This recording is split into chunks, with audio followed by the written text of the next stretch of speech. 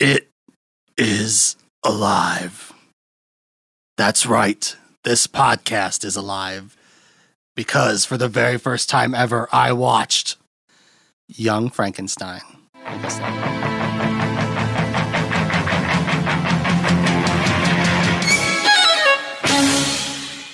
What is up, everybody? Welcome to Clear Tinted Classics, the show where I, your host, Jake Ryan Baker, watch classic movies for the very first time and give my nostalgia-free opinions on them. And it's a special episode today because I'm joined by a guest, yay.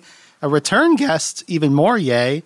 I'm joined by Taylor Jordon Guy. Hi, hello, welcome back. So good to have you. Hello. Hello.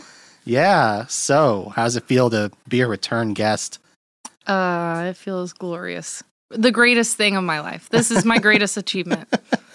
A second episode. Yeah, you can see that she really talked up how much she liked the show, which is the only reason I had her back, and not because she was a great guest.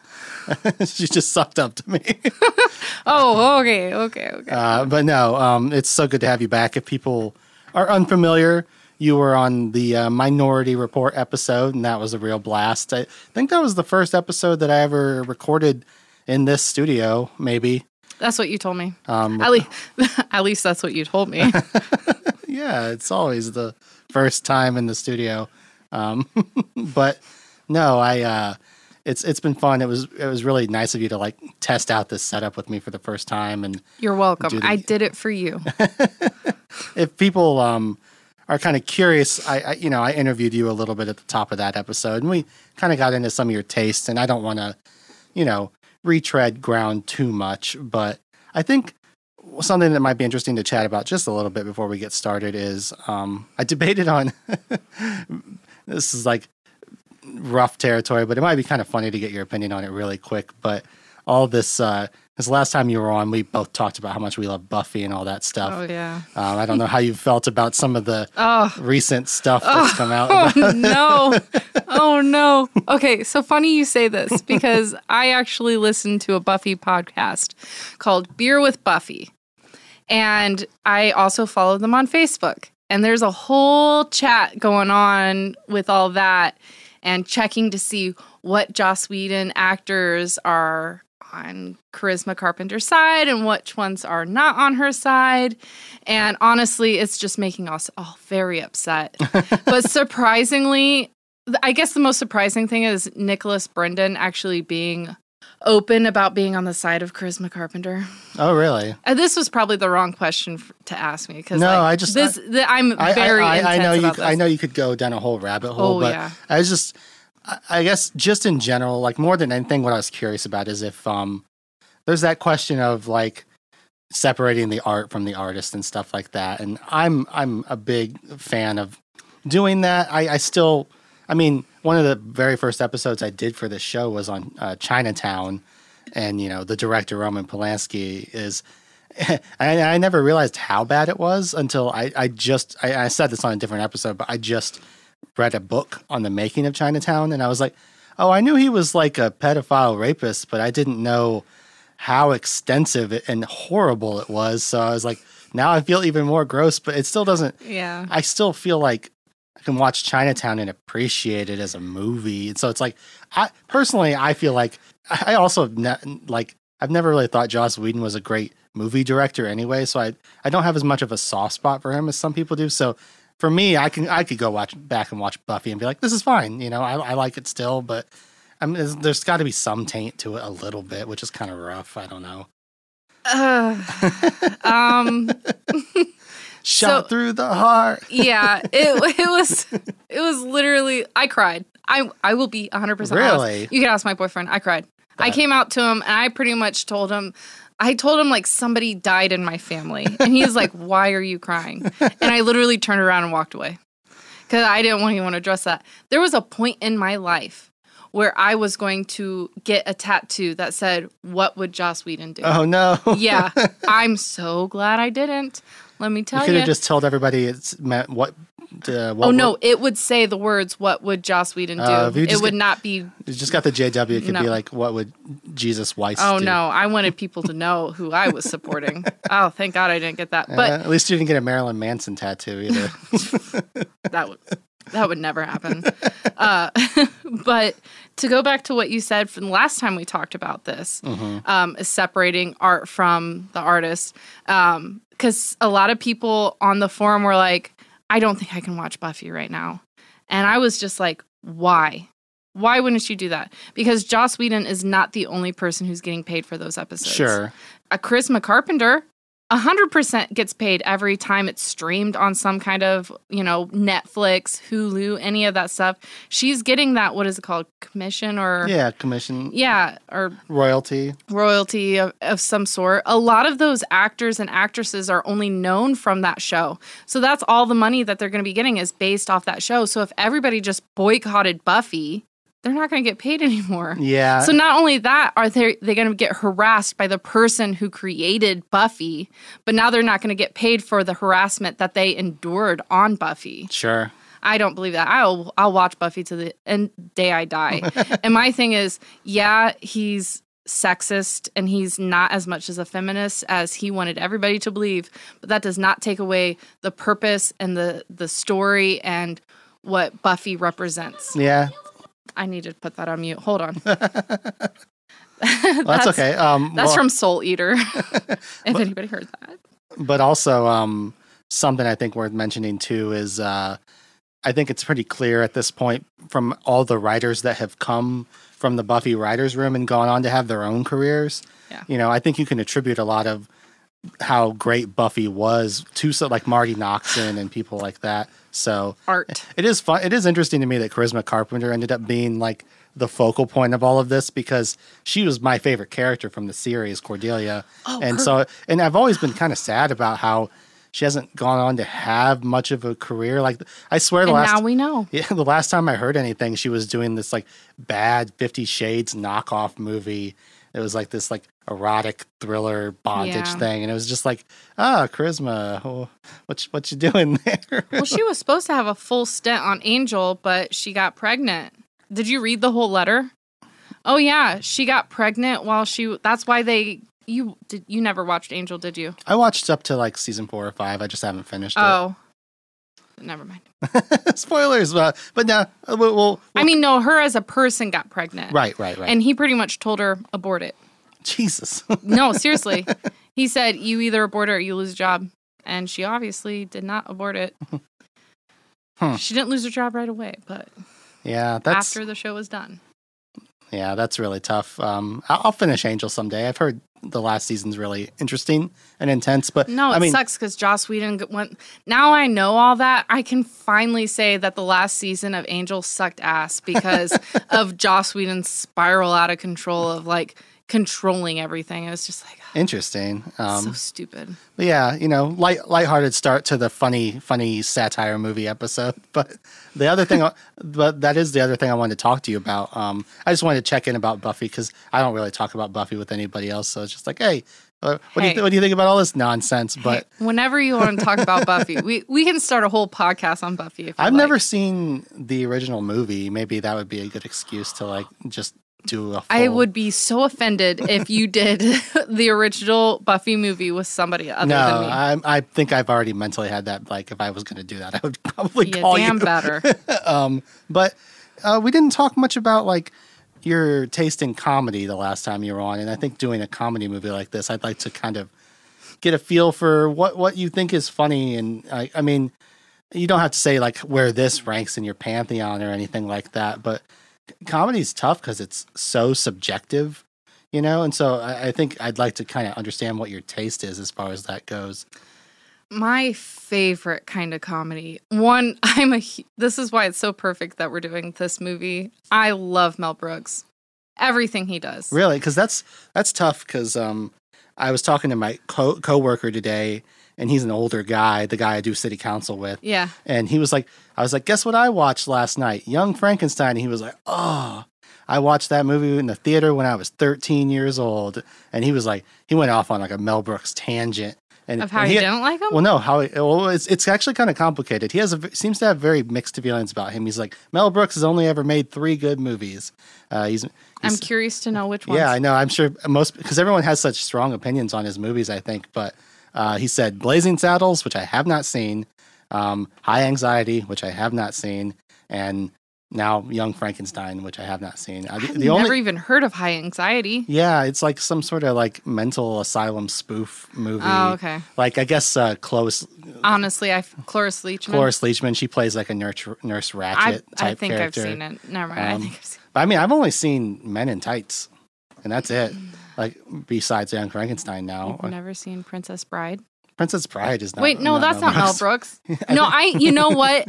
I even made a note in here about it being like Princess Bride, and the whole time I was thinking of Men in Tights because it's like a spoof off Princess Bride. Yeah. Let me correct myself before people are like telling you like, oh, what an idiot. I could see that. I mean, there's a lot of let me change that in my notes. There is a lot of Mel Brooksian humor in Princess Bride, and like the stuff with the Billy Crystal character and his wife. Like you're talking about Men in Tights? No, I'm talking about in Princess Bride. Oh, you're talking about. I could see how you could make those comparisons, but that was a William Goldman script, and Robert Reiner directed that. And Princess Bride is a full-on masterpiece. I adore that movie.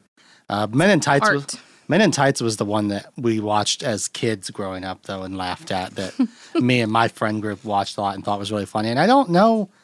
I mean, it's also pretty easy to confuse the two because Cary Elwes is like the guy in both the movies.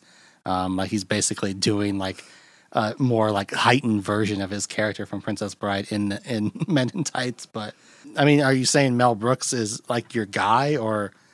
I wouldn't say he's my guy, but like I definitely have a fondness to like all of his movies I've ever watched. Men in Tights. Oh my God, I was obsessed with that for the longest time. Young Frankenstein. Is this the time I should tell you the first time I ever watched Young Frankenstein? Sure, yeah. All right, let me paint the page for you. Paint the page. Set the scene. That classic phrase. Did I make that up? You could trademark it. I don't know. Let me paint the page for you. Okay. That'll be it. I think that'll be a running phrase on the show from now on. Oh God. Okay. Stop making me laugh. Okay. All right. So I think it was the summer before my 7th grade year, and it was the summer before my cousin's 6th grade year. We decided, we didn't have any decision in this. Our grandma took us to California to visit her sister. Okay. And it was late at night. We were on the pull-out couch. It was storming outside, and we put on California. In California, what do you think? It doesn't rain in California? Kind of infamously, whenever they get like an inch of rain, like everything spirals out of Maybe control. It wasn't storming. Okay. Way to ruin my picture. No, paint your page. It's fine. Let me paint my page, okay? It could have been storming. It could have just been dark outside. I don't know. This was like 15 years ago, okay? You sure you're not just getting confused because it storms so much in the movie? That's why I'm thinking. That's why I'm like backtracking a little bit. All right. So it was nighttime. Not storming. It was just nighttime. And okay, guys, it was afternoon. I'm sorry. Okay, it was 7:00 in the morning. No. All right. Enough joking. We're laying in the pull-out couch and we're watching the movies on the TV. And I remember we both had these thoughts in our head for some odd reason that we were watching a movie that we were not supposed to be watching. Sure. But like looking back, like the movie's not that bad. I looked at the back of the box to see what it was rated, and it said it was PG. PG, yeah. Yeah. There's a lot. There's a lot of sex jokes in it, though. Oh yeah. There's not a lot of cursing or anything like that. Yeah, my cousin Abby was a lot more fast to notice those kind of jokes. I was just like, oh, this is a cool movie. The younger cousin was picking up on all the big dong jokes. I never said she was younger. I thought you said you were going into 7th and your cousin was going into 6th. Oh, yeah, that's true. She was technically only 17 days younger than me. Okay. Got that bitch.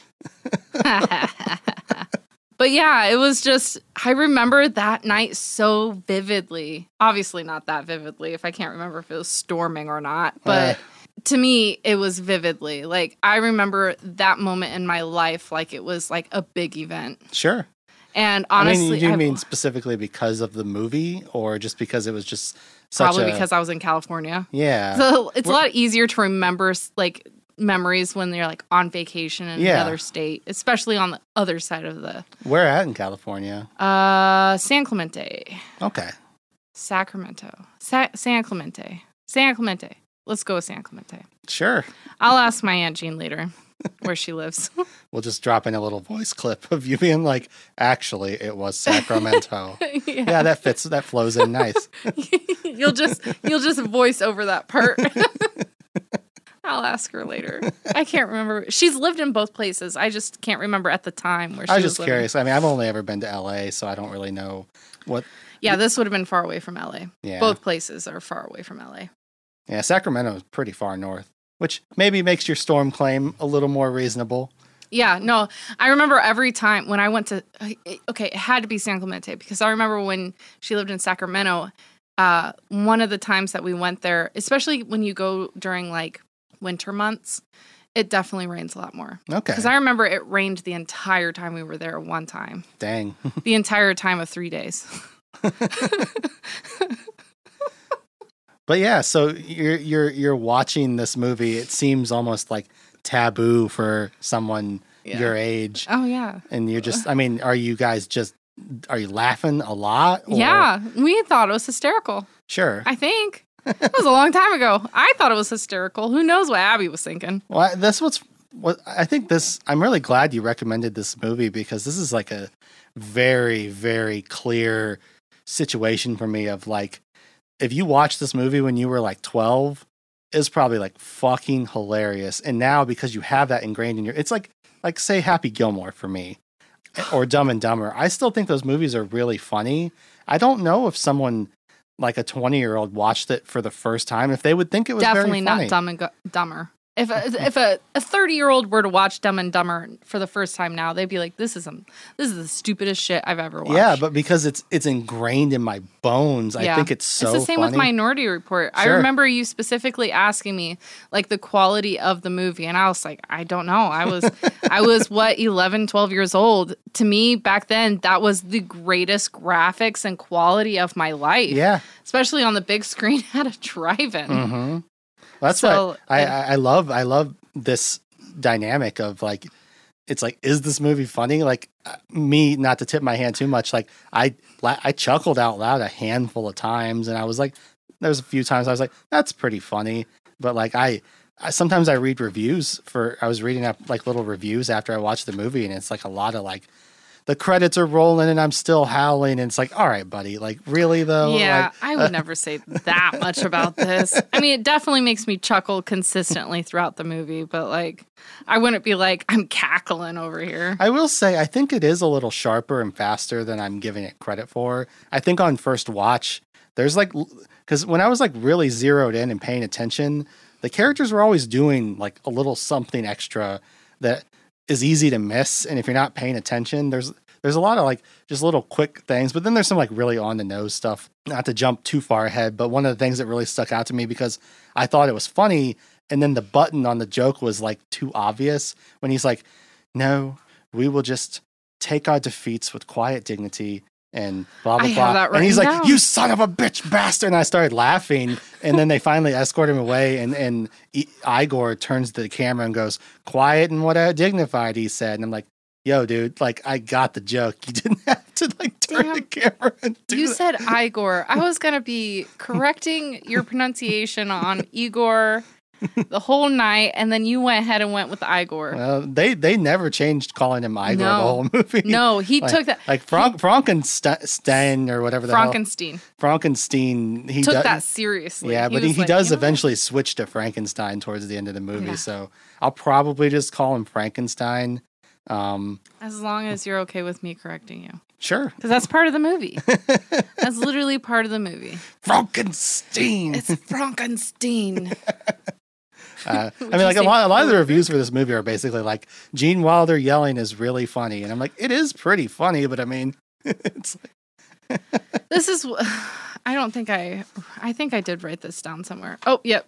I think, I wouldn't say Gene Wilder is my favorite actor, but I would say he is a damn good actor. Oh, he's especially fantastic. How serious he is with these comedies. He puts himself into these characters, whether it's a comedy or not.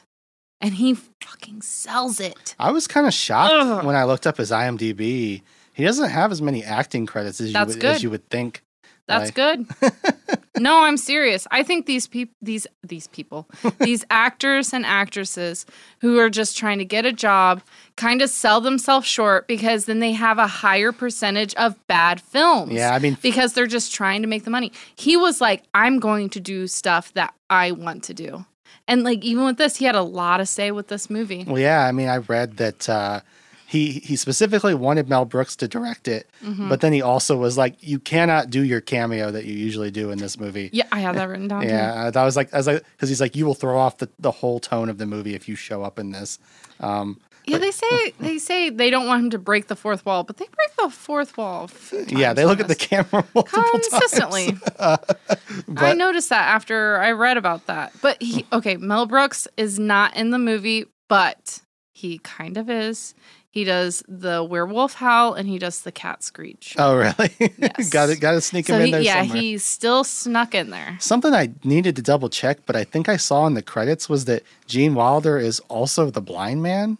No, that's Gene Hackman. That was Gene Hackman. Mm-hmm. I was going to say, because it's like, they didn't look anything like Gene Wilder. Yeah, I looked that up. Well, that was Gene Hackman, yeah, really. Gene Hackman wanted to dip his toe in comedy. And you making the toe dipping motion will play really well on audio. Shut up. For the audience, it was good. It was like a full stretch and then like a dainty little tap on the floor. It was really, really putting her all into it. Anyways, he wanted to dip his God damn it. He wanted to dip his fucking toe into comedy. So he I did it again. Anyways.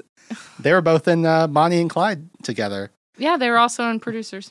Oh, were they? I haven't seen Producers either. Mm-hmm. That's another Mel Brooks I haven't seen. I haven't seen Spaceballs either. Yeah.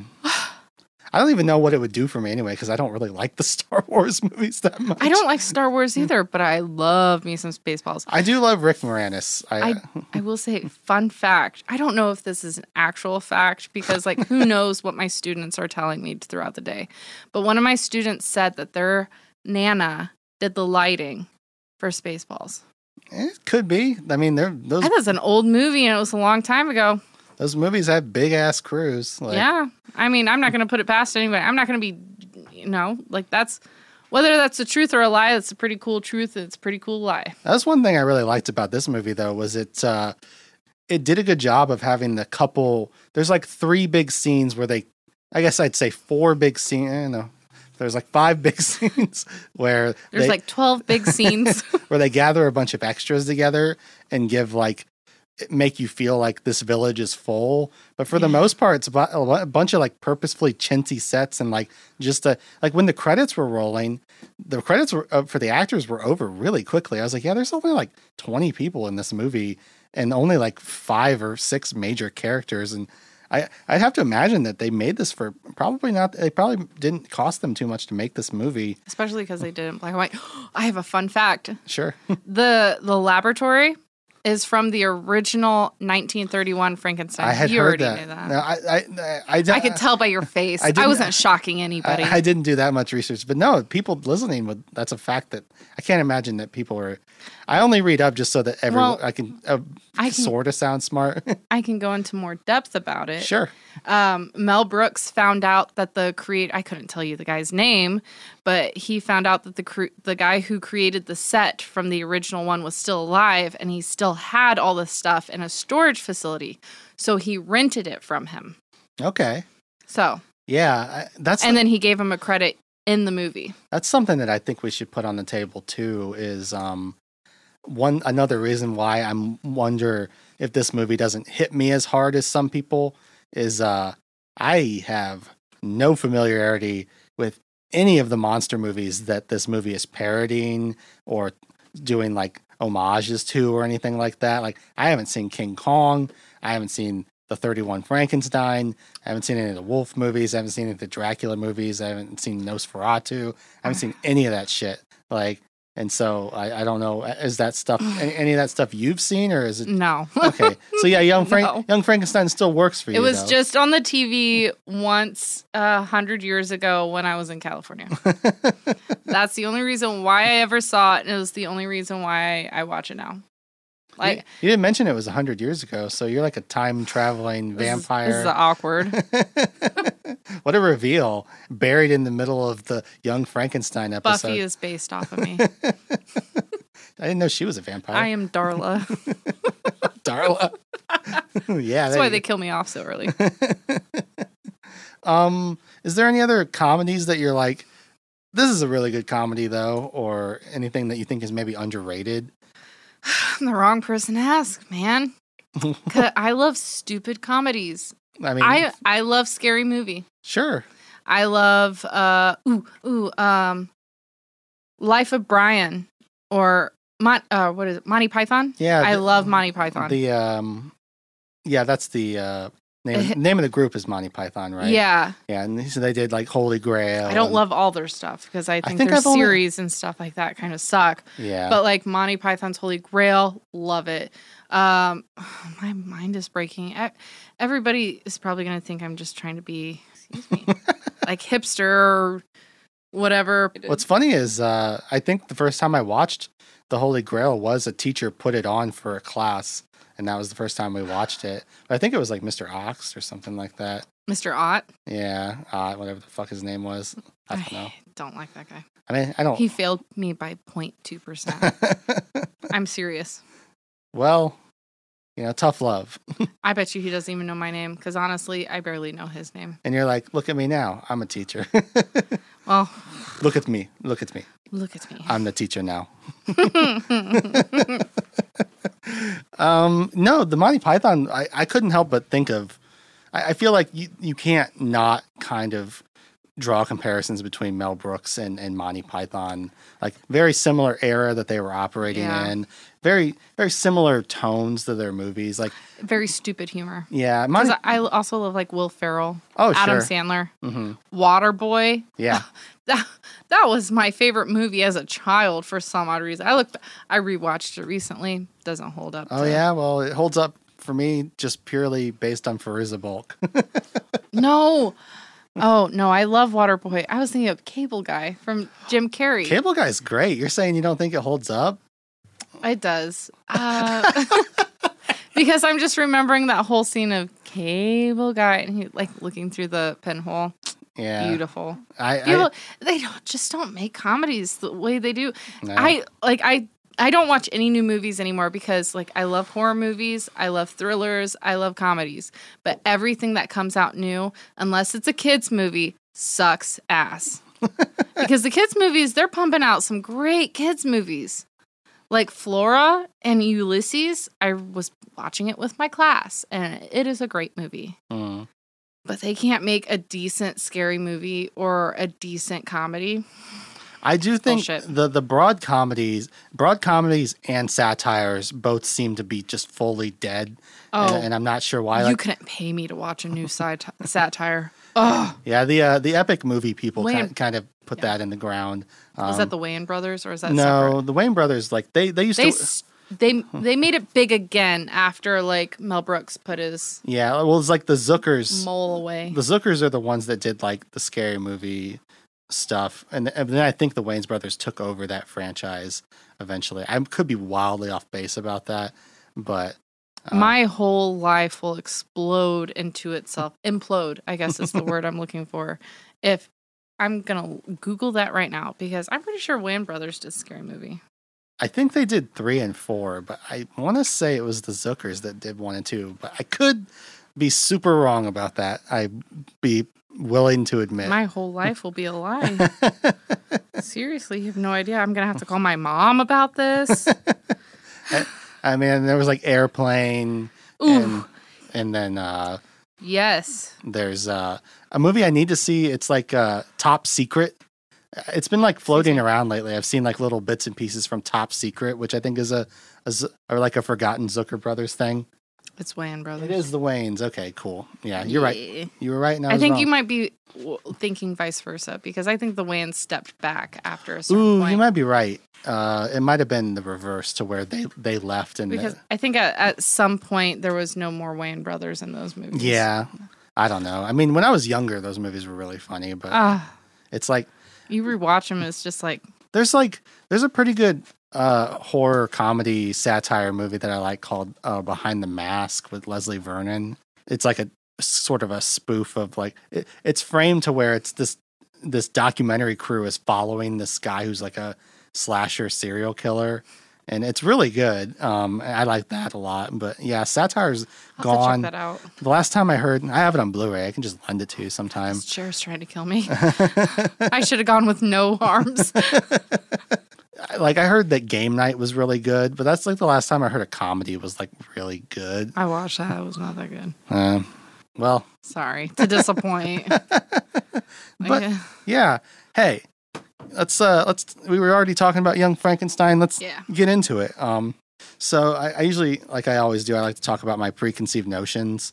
I really didn't know much about this movie going in. I knew it was a Mel Brooks movie. I knew it starred Gene Wilder. I was like, R.I.P. Yeah, R.I.P. I was like, when did he die? And it was like 2016. The recent death from this movie was Cloris Leachman. She just died this year. Which, speaking of actors who've been in a lot of stuff, her IMDb, she has like, she has like 300 credits. Insane. I wrote down, she was in my favorite Olsen Twins movie, which was Double Double Toil and Trouble. Okay. She played Granny, and she also was in Raising Hope. Those are my two favorite things, which she was in. Okay. I loved her. She was great. Sorry, I accidentally turned my headphones down. And I was like, why is her audio going away? And I was like, oh. It's probably for the best, because I think I gulped into the microphone a couple times without even thinking about it. So I apologize. Yeah, well, I edit the podcast. To the sound guy. Oh, to you too. I apologize to both of you. The Zach Gibson, that's not my brother. I wrote satire ? Because I'm aware that it seems like everything Mel Brooks does is some kind of satire. So I was like, I guess this is a satire of monster movies, which having watched it now, it's like, yeah, it is, but it's like not a satire that I'm going to be picking up on a lot. But I mean, yeah. It's a very subtle satire because there's a lot of like, let's talk scary movie. You can obviously tell what part is from what scary movie. Yeah. This is more of like if you just watch it, you just think it's a satire from Frankenstein. Yeah. But then when you like watch it after watching those other movies or reading about those other movies or something like that, then you can pick up like, especially like there's a flashing scene that's obviously from King Kong. Yeah. And I also think, I haven't seen it, but I'm aware that like the stage part where he brings him out, that's like a classic King Kong thing. Like, we've captured the ape, now gaze upon him, and he like breaks out. So like, but like I haven't seen the original, but I'm like aware of that trope. I have a fun story to say when we get to that part, but I'll save it. But yeah, I mean, I wrote Frankenstein ? I know that's not helpful, but I'm like, it's probably about Frankenstein. Guess what? That was a safe bet, but it is. Wouldn't that have been funny though? I didn't know with Young Frankenstein. I almost was inclined to think, oh, it'll be like Dr. Frankenstein, but maybe in his younger days, like a teenage Frankenstein. Yeah, but then you find out Dr. Frankenstein. Yeah, you find out pretty quickly. Where's that CW show? Oh, that's fucking funny. I can't wait to tell Sam about that. But you find out it's his grandson, who is like now a teacher or whatever. He's Frederick von Frodrick. No, it's Frederick, but that whole scene of like, why is it not Frederick if it's Frankenstein? Yeah. That's all I have for my preconceived notions. Really? So like, if people haven't watched the movie, we're going to spoil the shit out of it. I used to. That's the point of this show. Yeah, I was very. I did a solo episode last night, and I was like, "Hey, I'm covering this movie. I'm going to spoil it. So either be okay with that or watch the fucking movie and then come back." And I was like, "Well, I'm being like really cynical." Pause the podcast now. If you haven't watched the movie, pause the podcast now. Go watch the movie and then come back to us. Or if you're okay with spoilers, which I'm the kind of person who is. If I like the show, depends on it. Yeah, this isn't a movie that's like. Like if you're coming to the last episode of Supernatural, yeah, I'll cut you. But I've watched all of Supernatural, so you don't have to worry about it. If you haven't watched Young Frankenstein, there's nothing in this movie that we're gonna like ruin for you. Well, it can't. It was made in 1974, so if you haven't watched Young Frankenstein, fuck you. I'm just kidding. But, I mean, come on. In people's defense, up until today, I hadn't seen it before either. But and as you can tell from my preconceived notions, I was pretty blissfully unaware of what happens in the movie. This isn't a movie that's like, this isn't like the Godfather type movie to where it's like, oh yeah, that homage from Young Frankenstein was in this movie. This is its own little thing that it also because it's homaging so many other things itself. Like if you were doing a Young Frankenstein homage, I don't even know how you wouldn't just be doing the movie that it's homaging in the first place. But yeah, I don't know. So something I had because this movie starts very old school. Right off the bat, you'll notice it's in black and white. He said, I can't remember if it was Gene Wilder or... I think it was Mel Brooks. I think it was a little more Gene Wilder, though, said he wanted it to be black and white, and even whoever sponsored them, what is it called? The studio. The studio. Even tried tricking them into doing color for, I can't remember, some kind of country out there who had just got color. They tried tricking them into doing a version with color. And I'm pretty sure Gene Wilder was like, no. Because this was Gene Wilder's creation, pretty much. That was in the opening credits. That was one of the things that I was surprised by. It was like, story and screenplay by Gene Wilder. I was like, oh shit, Gene Wilder wrote this. Let me tell you, my first notions of this movie when I first watched it, I was like, man, this is an old movie. This movie is from like 1920, man. Yeah, but it does a great job of capturing that vibe. Oh, yeah. The one thing that was kind of surprising to me was I watched it on Blu-ray and they didn't do the 4:3 aspect ratio. Like on my TV, it was like full 16:9. That kind of surprised me when you do these like old school, when you're trying to like capture the old school vibe. Usually they do the more like square aspect ratio. Yeah, but Buffy does that shit. Like classic TV show stuff. That was just how they shot the vibe. Well, that was just how they shot TV shows back in the day. TV shows were 4:3. I'm gonna fight this chair by the end of the night. Do you want a different chair? No, I'm fine. I'll be fine. But This is like in 16:9, but not widescreen either. It was just like my whole TV was just Young Frankenstein. It was pretty wild, but they do old school like credits where they're just like playing orchestral music and it's at the beginning. Yeah, then they're just showing. Well, they do it at the end too. Showing everybody, and I'm like clocking all the names like Gene Wilder, Peter Boyle, Marty Feldman, Cloris Leachman. Terry Garr, yes, and Kenneth Mars. Those are the only ones that I don't want to say those are the only ones that matter because I think everybody in the world matters. But in this movie, people can't see the sarcastic face you're making. Shut up, Jake. God. Anyways, those are the only actors that matter.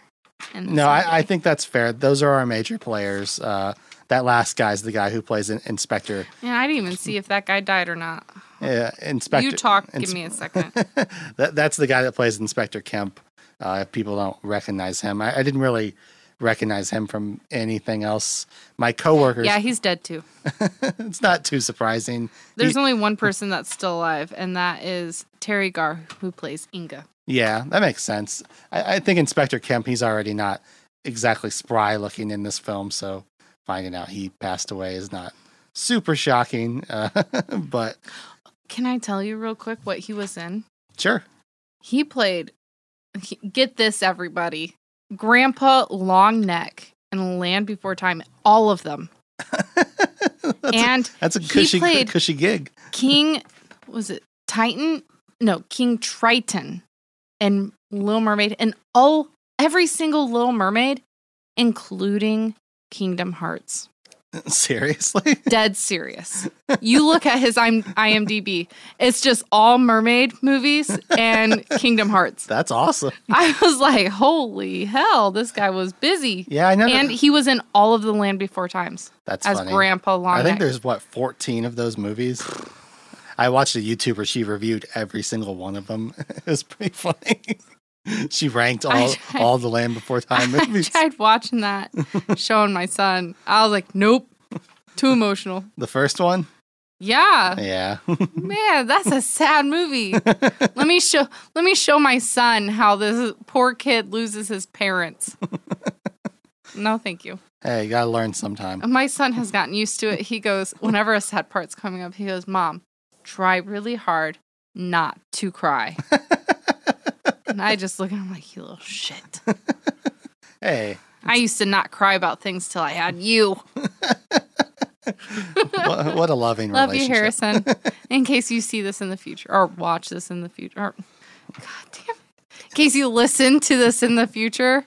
But not right now. Only 18 and up, Harrison. Yeah. Because we say stuff like fucking shit and cunt on here. So you're not allowed to listen. How many different ways can I say see? See. When you watch, when you observe this podcast. When you taste the podcast. Cloris Leachman. I thought you were going to say, I said taste, and you started saying chlor, and I thought you were going to say chlorophyll. Chlorophyll. Yeah, I don't know. I think you mean chloroform. Chloroform, that's what I meant. Oh, well, why I actually have, no.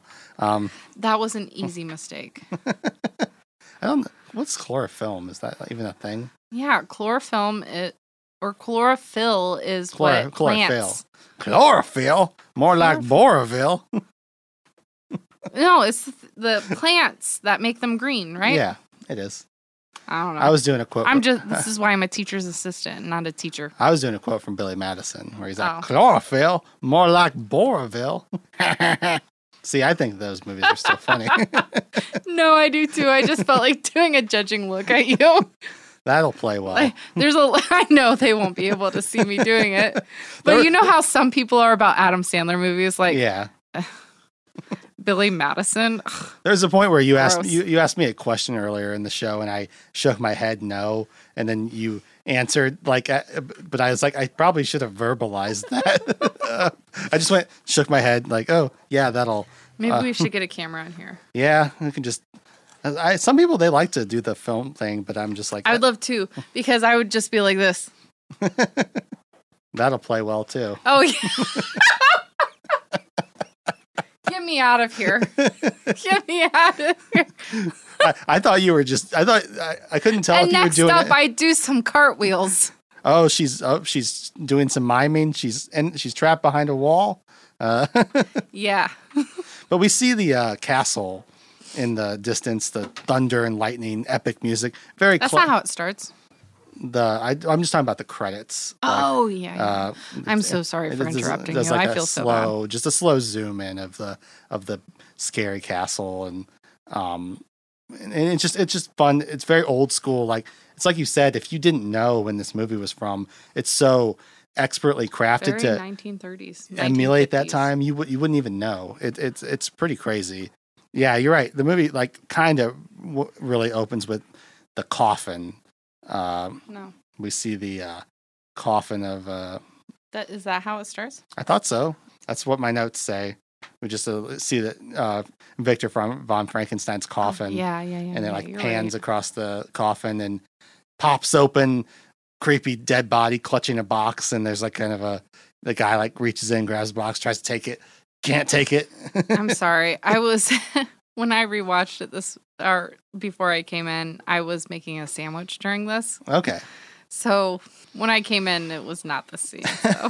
Well, it's like that's my bad. So I forgot about the first scene already. It does start off on not a great foot for me because this is the first joke of the movie is this he's trying to take the box and the corpse won't let go of the box. Oh. And I was like, okay, this is because he tries to take it, it springboards back. Second time, no. Third time, he manages to get it, and the hands curl, and it's kind of funny and kind of creepy. Which is I get what they're doing. They're trying to set the stage here for this is going to be kind of scary but kind of funny. I hate to say this, I don't think I've ever seen the actual beginning of it because I think I'm always busy making a sandwich during the credits. Because the credits are going. Oh, the credits are at the beginning. Let me go get a snack real quick, and when you come back, it's always in the college. It's a really quick scene. I just wanted to note it because it's right off the bat, the first joke doesn't land for me. Well, let's just stop right now. I've already ruined this. But you're right. The second scene is the classroom scene. Can we pause so I can watch it real quick? Yeah, sure. No, I'm just kidding. But the second scene is... This is my last episode, guys. It's my last episode, too. I quit. I protest. But yeah, no, we get the classroom scene, which is like, there's a lot going on here. I'm not going to go through it detail by detail, but if there's anything in the classroom scene that you're like, this really is funny to me, or if there's anything you want to point out for that scene. I do. Okay, yeah, let's hear it. I 100% do. So when he's talking about something and then he doesn't notice the scalpel, where he's just like playing around with the scalpel, and the one student's like trying to talk to him about something, and he takes it. And he's just like, hitting his leg, and then he accidentally stabs himself in the leg. There are some heavy rumors that he accidentally Gene Wilder accidentally stabs himself in the leg. Really? Yeah. There's rumors been going on for years about that. And I even Googled it, and I couldn't find anything like substantial. So that's really interesting. Honestly, it's probably it's probably scripted 100%. But there is back in the day, there could have been the whole of he thought it was a prop and it ended up being real, and then accidentally stabbed himself in the leg, and then it cut. That's why it cuts all weird, and then it comes back to him pulling out a fake scalpel out of it. Huh. But that's just some rumors.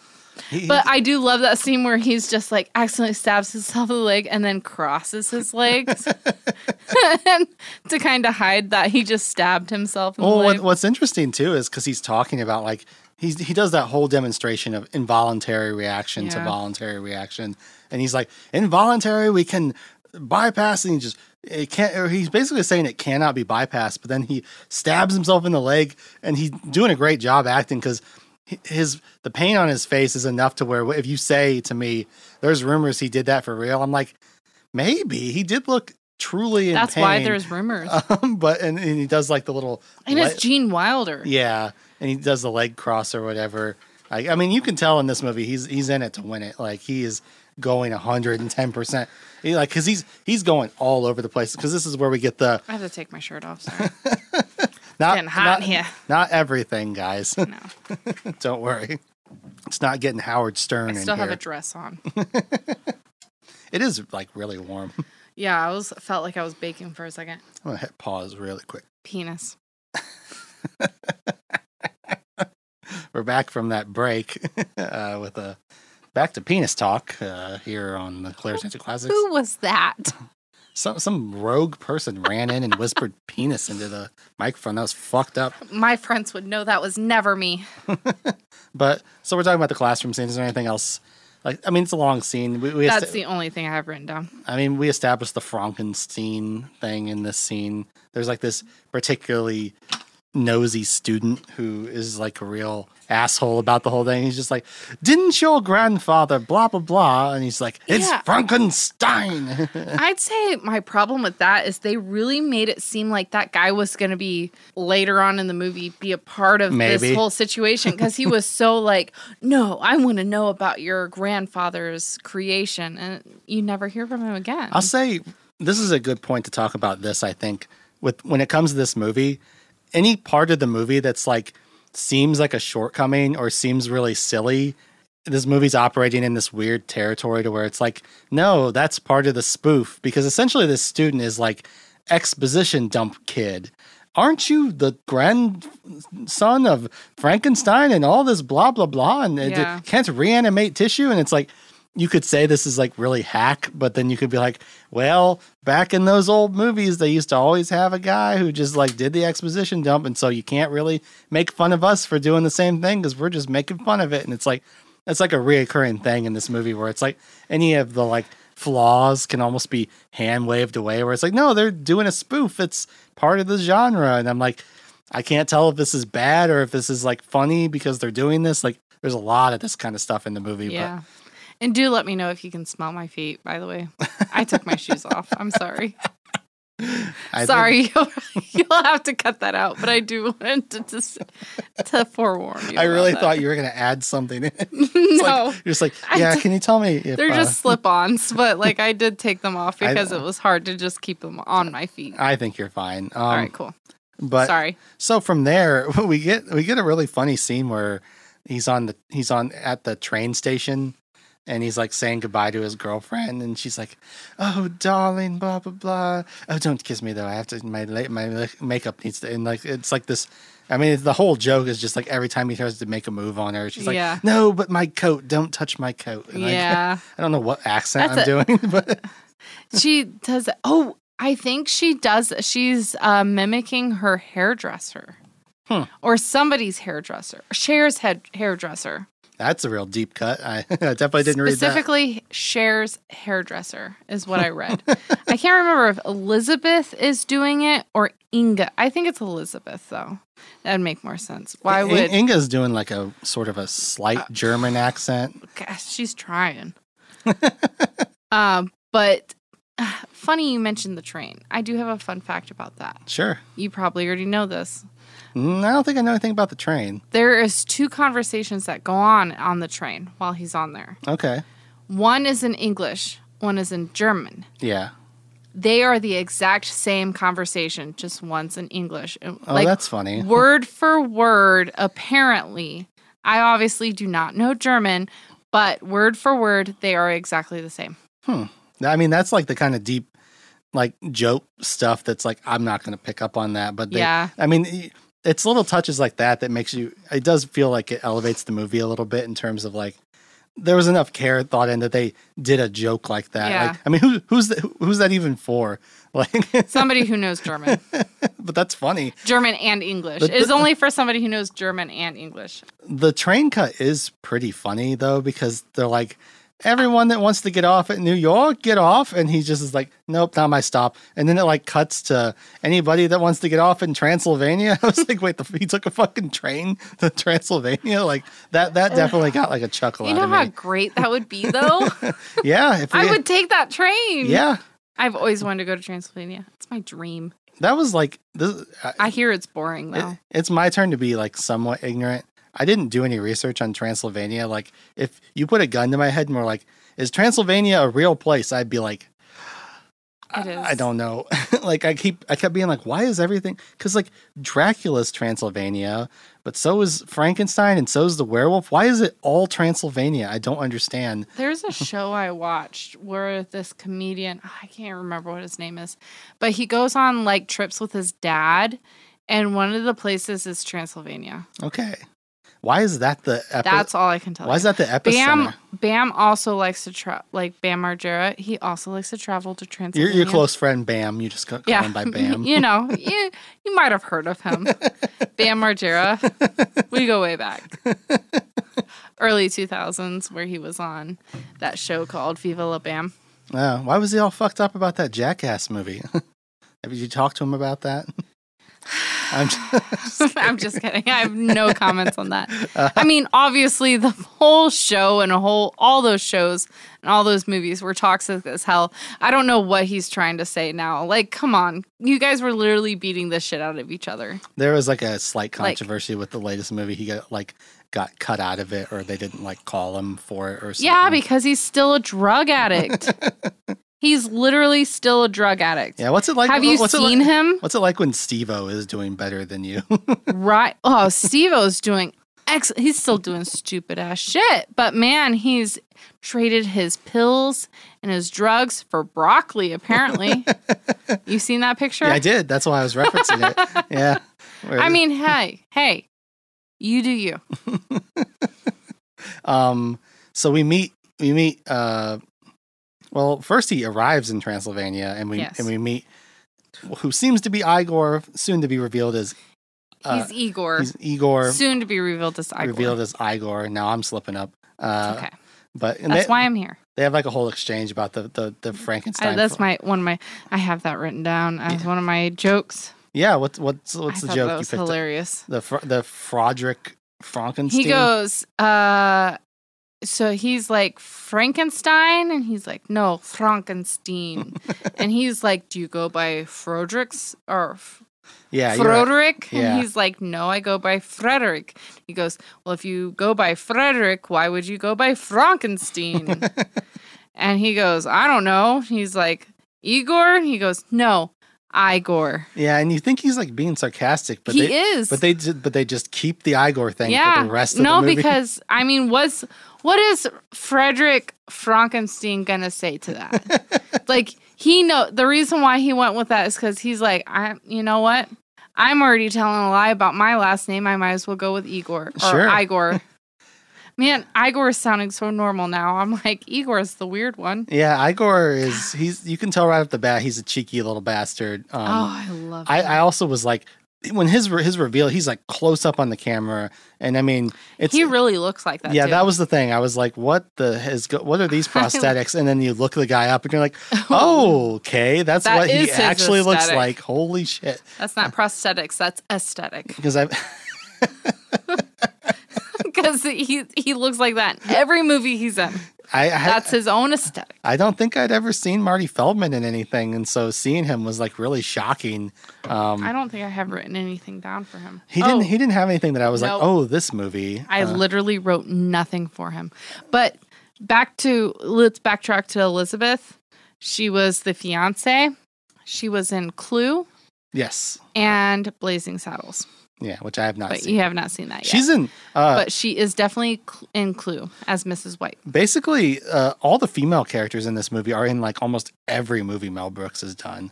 Because like a lot of them are... Really, I don't really have anything wrote for Terry Garr, but I don't think I really looked for her. Terry Garr I don't think was as reoccurring, but Cloris Leachman and... Cloris Leachman for sure. And the woman who plays Elizabeth are in like all of his movies. Like he clearly loved working with them. I mean, and with good reason. They're fucking hilarious. Like, oh yeah, Madeline Kahn does a great job. She's in the movie for 2 seconds at the beginning, and then it got to the point where I was like, oh, we'll never see her again. And then the last 20 minutes, she shows up and is like a major factor in the movie. She's very attractive. I'd say so. She is. I think the movie. Because of the wardrobe, had me going a little bit more in Terry Garr's direction, but she's great too. I just don't love the Marge Simpson Bride of Frankenstein do at the end. That's not. I was gonna say that's not until the end, man. She had to. She's a Bride of Frankenstein.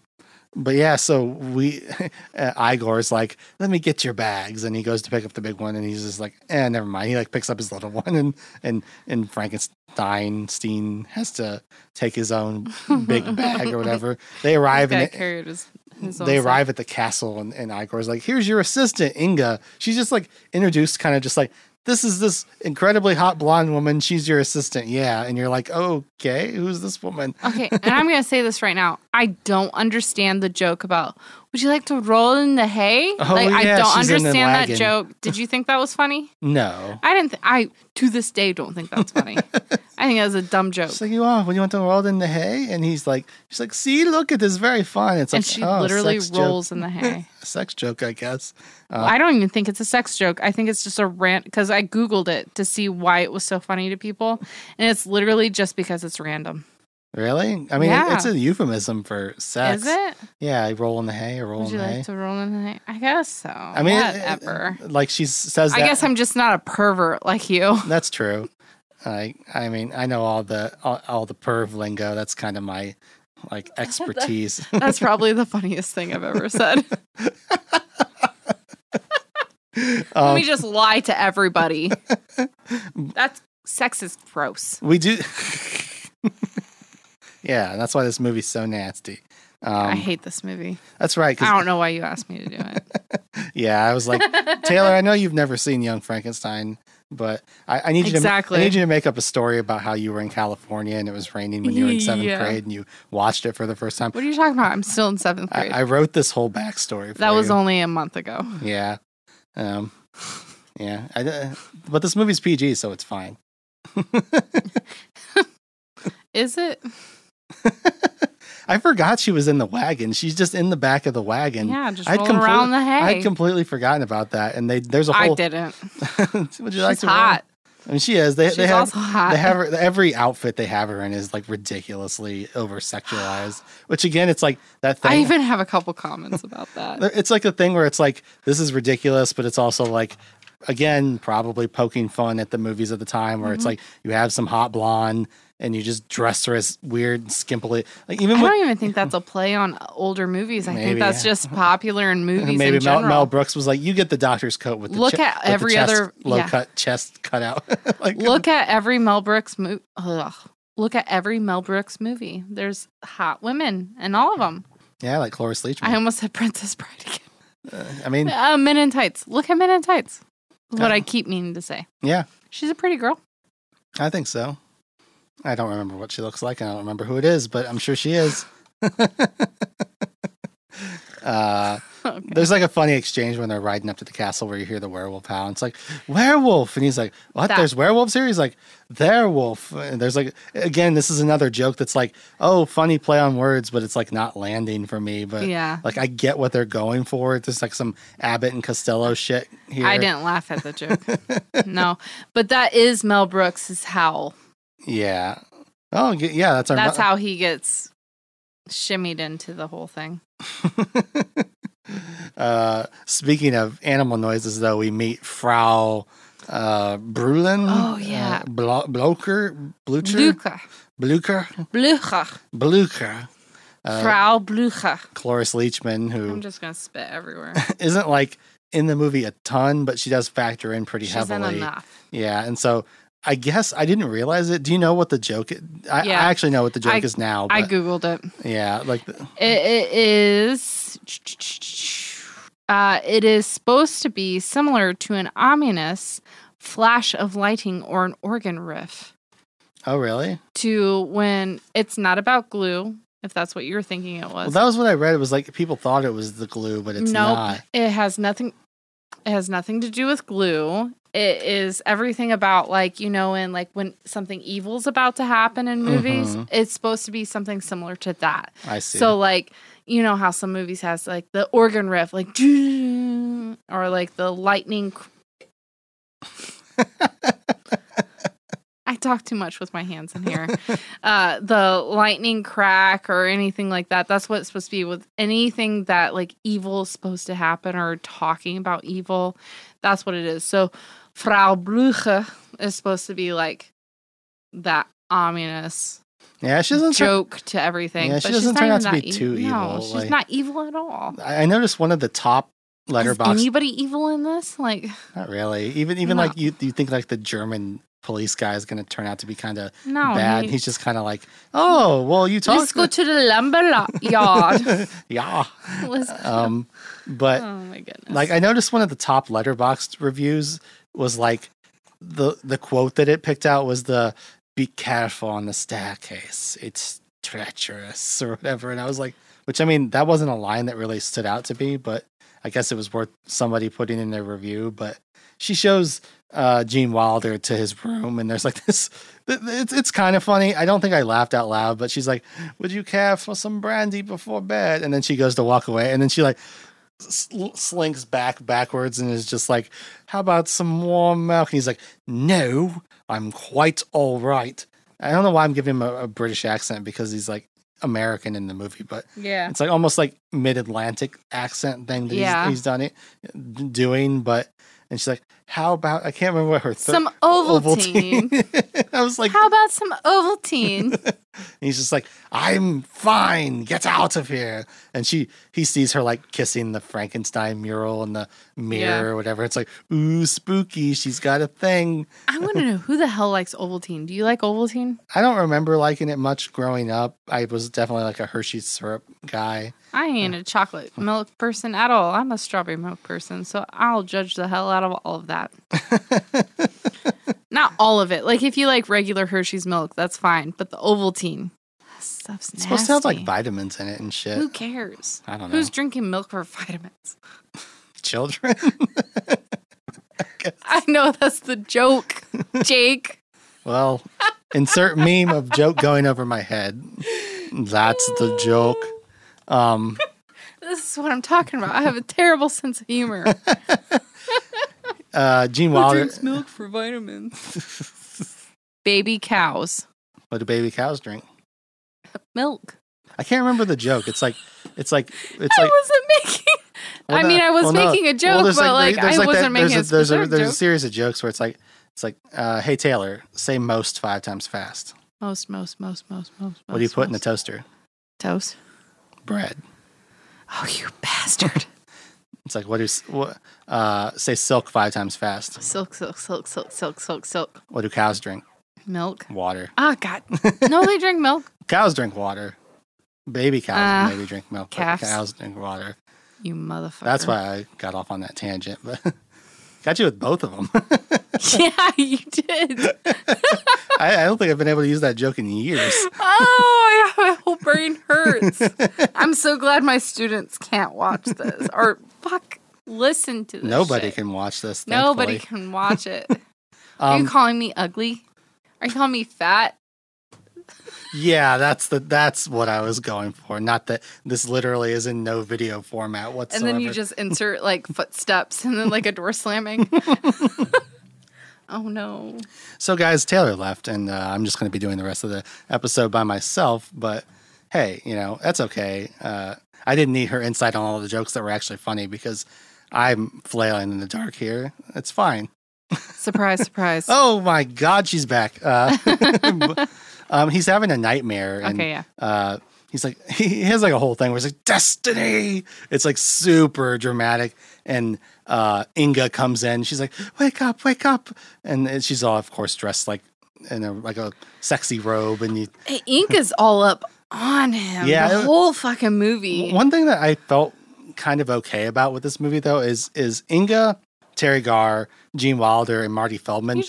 Oh, yeah. Their chemistry with each other is like off the fucking charts. Like the thing that really makes this movie okay for me, like even though a lot of the jokes don't work that well, whenever those three are on the screen together, they just seem like they have such good chemistry and they're having such a good time. So like all the stuff really where Terry Garr is like in Gene Wilder's face and they're like almost nose to nose all the time, putting their heads together, touching each other. Sometimes they're like, there's so many scenes where it'll start and Gene Wilder will be standing like center frame and Marty Feldman will be leaning on him from one side and Terry Garr will be on the other side. And I'm like, I just feel like, of course it's Gene Wilder. He's great. Like, why wouldn't you want to be around him and stuff? Like if I was Terry Garr, I'd like I kind of get why she's just like always like falling all over him and like fawning and stuff.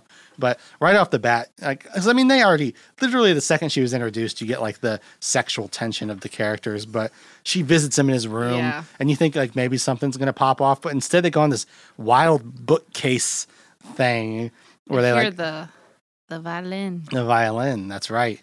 Is there anything about the bookcase scene didn't really do much for me? I don't know. It's like he gets stuck in it. I did see a blooper. I watched a blooper, and he's got his face smashed in there. He's like, carefully, dude, and then he starts laughing. Like all the bloopers were like Gene Wilder breaking. It was kind of funny. I read that the biggest problem that all the actors had were that he could not keep character. Yeah, I watched like he would laugh all the time. Like the 7-minute blooper reel. He was the one that broke like every single time. That makes me happy knowing though. Like he's the one who's most in character and he's the one breaking the most. Like that makes me happy knowing that he's not some psychopath who's just like straight facing all these scenes, you know? Yeah, there was like one memorable part of the blooper reel for me was there was, because I don't think I remember the scene from the movie where Terry Garr's like, I've always wanted to ask you, doctor, how fast is the speed of light?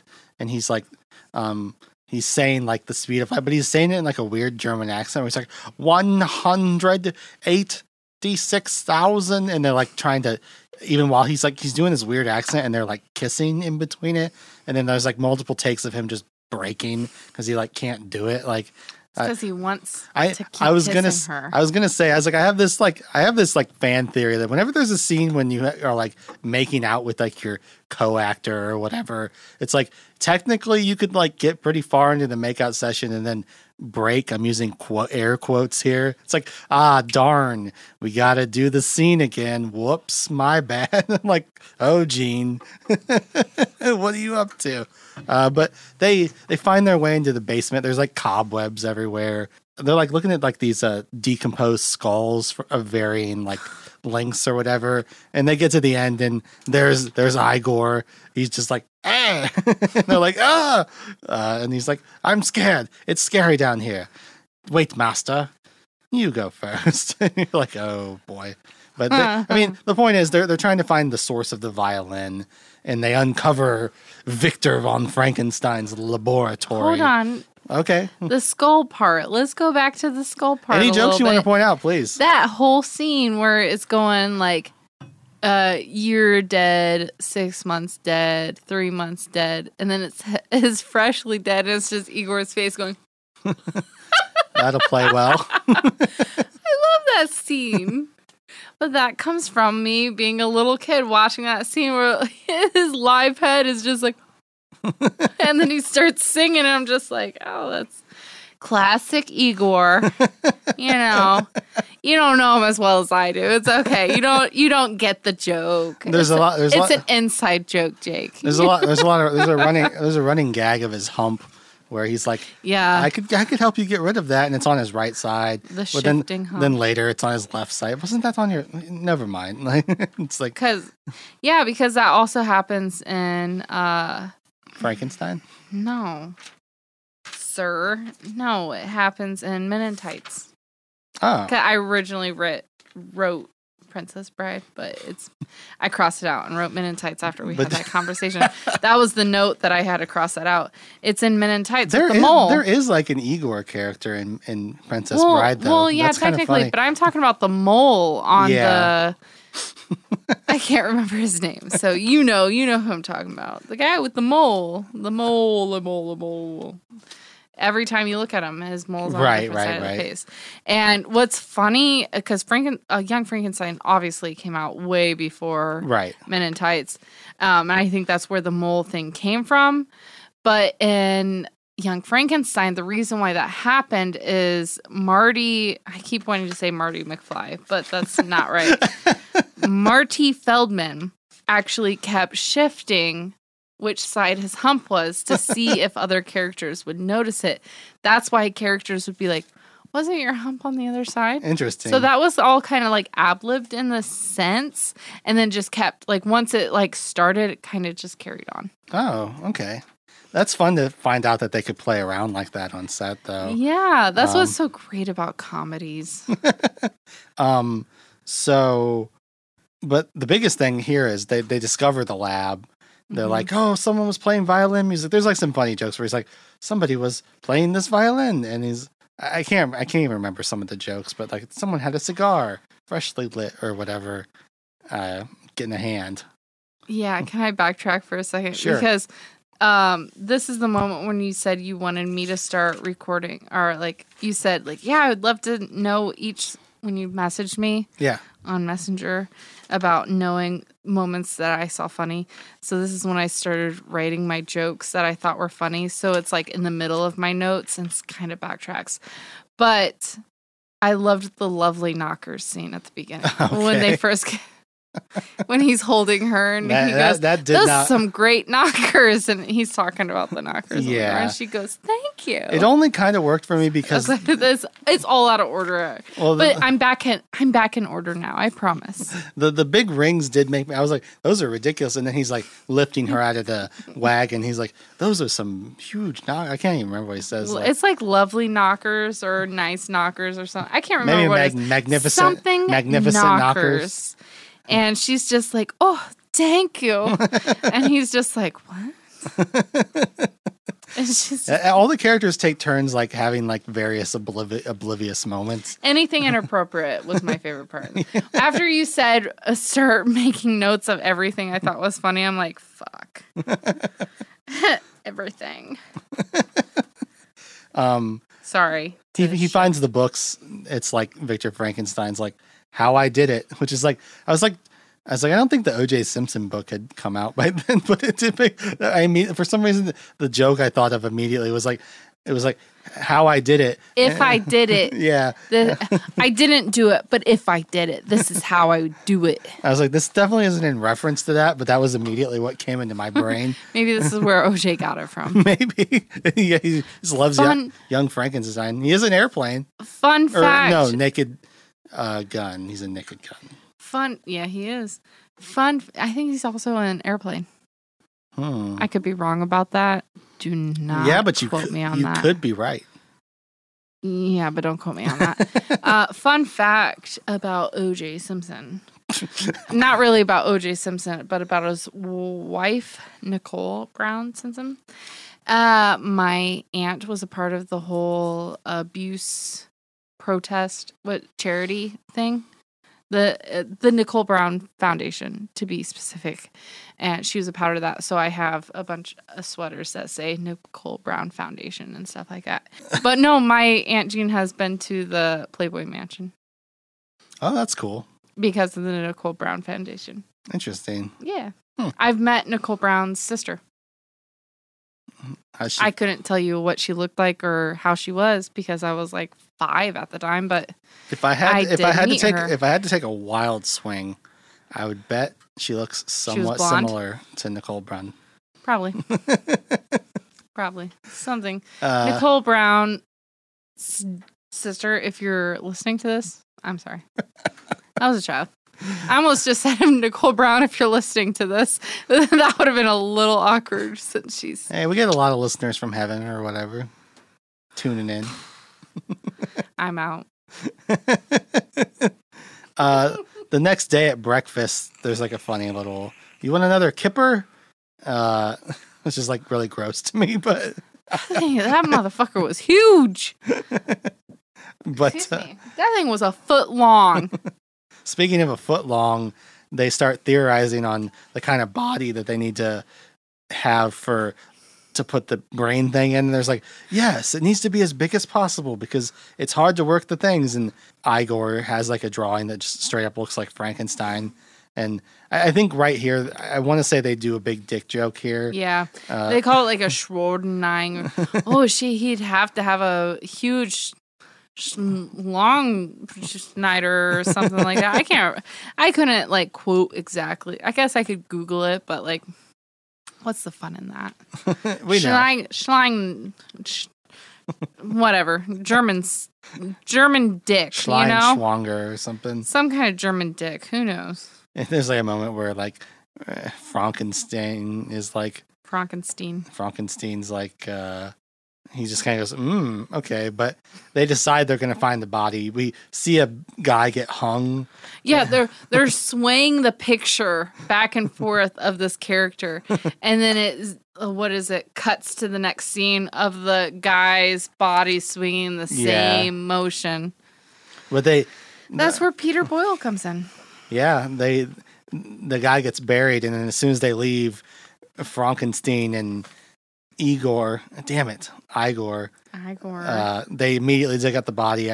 I remember one review really pointing out the Igor throwing dirt over his shoulder. They thought that was really funny.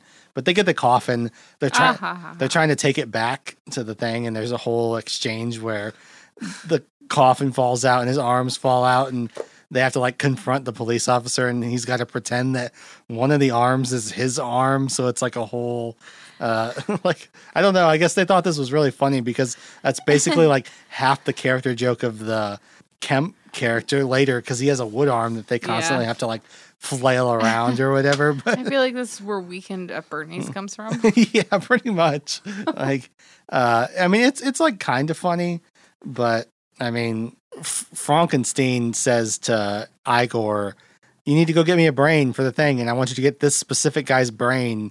And you get like a well, again, something that didn't quite land for me, but I'm sure was kind of funny was he goes to the brain depository. If you have a brain after 5 p.m., just drop it in the box. Like, I was like, that you're laughing right now, Jake. You're laughing right now. How did that not click for you then? This reminds me of like trying to describe Napoleon Dynamite to people. I didn't laugh a single time when I watched that movie, but when I was like describing scenes later, I was like chuckling while talking about it. So that's why I was kind of curious what would like hold up. I love Napoleon Dynamite. I quote that to this very day. God, me and my cousin Haley actually created characters based off of Napoleon Dynamite called Starla and Darla. Yeah. Anyways. Excited for that YouTube series. Well, we're both adults now. She's a kindergarten teacher. I work with special ed, so. So you can't do a YouTube series? No, we're a little too old for that shit. Anyways, like I'm talking about like we were young when we were like when the movie came out, I was like in 7th grade. Sure. It's been a long time. Anyways. It's been a while. So you were saying that wasn't funny. And I specifically wrote when Igor is afraid of his hand through the door in my jokes. Because me and my boyfriend both laughed out loud for that scene. Really? Where, yeah. Because he still has his hand in the door. Because, like, this happens in real life. And I'll use this example because I know my boyfriend won't listen to this. But a lot of people getting call-outs this episode. Yeah. Yeah. You know who you are. Love you. Anyways, I had a headband. I cleaned out my car and I had a headband on the headrest and I forgot about it. And then we went to Corner Pocket later that night. Oh, okay. And he was I can already see where this story is going. It wasn't just any headband. It was like a Valentine's Day headband from school where it had like the little hearts. He sat back. We were already at Corner Pocket. I was parking the car. And all of a sudden he like reached back and like accidentally touched it. And he freaked out because he thought it was like an animal or a bug or something. And I'm just sitting there watching him literally flail around. I'm literally laughing to tears. Tears. Because I know I should have warned him that was on the headrest. Nah. I know he didn't see it.